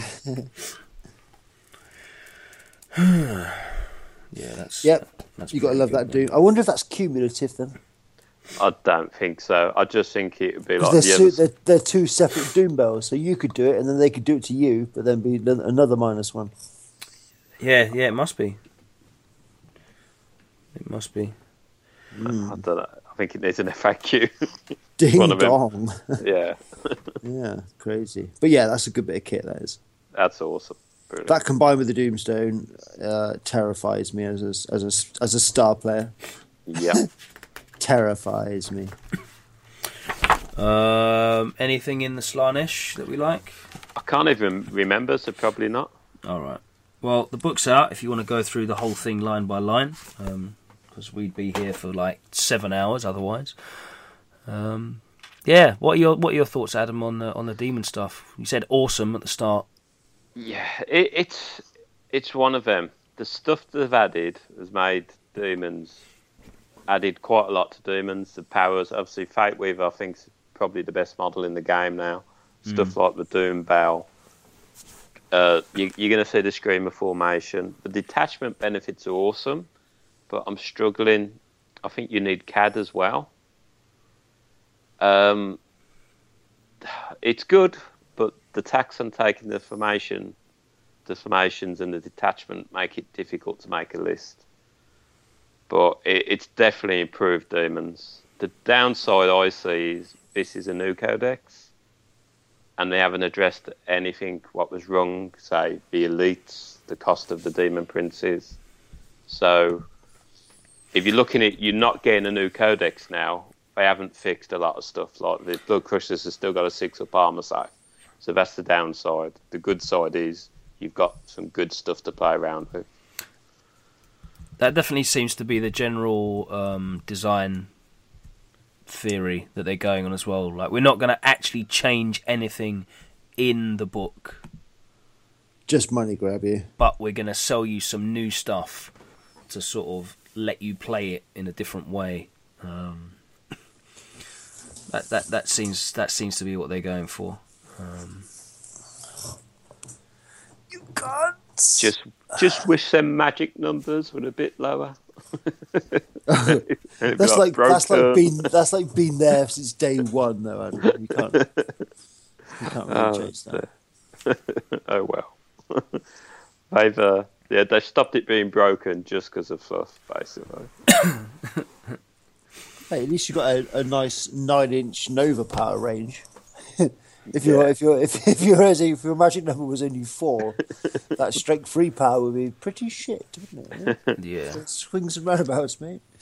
But yeah, I think the biggest one. I mean, as I said earlier, I've played Knights now, and I'm tabling Knights where before Knights was a hard matchup. That D power is yeah, that makes you really, really, really scary against Knights. Especially when you can sort of fly 24 and then shoot 80. Yeah, it's not even you can't be touched back as well. No, well, you can. Well, it's not. When Adam falls out the sky. Yeah, no, there's a good chance you're going to perils. It is warp charge 3, so it is risky, but obviously you're going to do it. Also, Knights can ground you back, but it's a fact if you can do something about them now. You've got something what can kill them. It's definitely. I would love to be in a position where I can be flying and shoot D shots at Knights. And isn't it the shooting phase that your shield goes up? Yes. you could cut out their shield because Yeah. they've got it from the previous phase, so you just fly in a different arm, Yes. That's Yep, true. so- That's really good. yeah. Pretty good. Pretty good. So don't Well, if expect Adam- to see if Adam Fate likes with a it. drop. Yeah, if even Adam's not complaining, If Adam, then it must be. God, my God, I hate to think what a normal person would be like.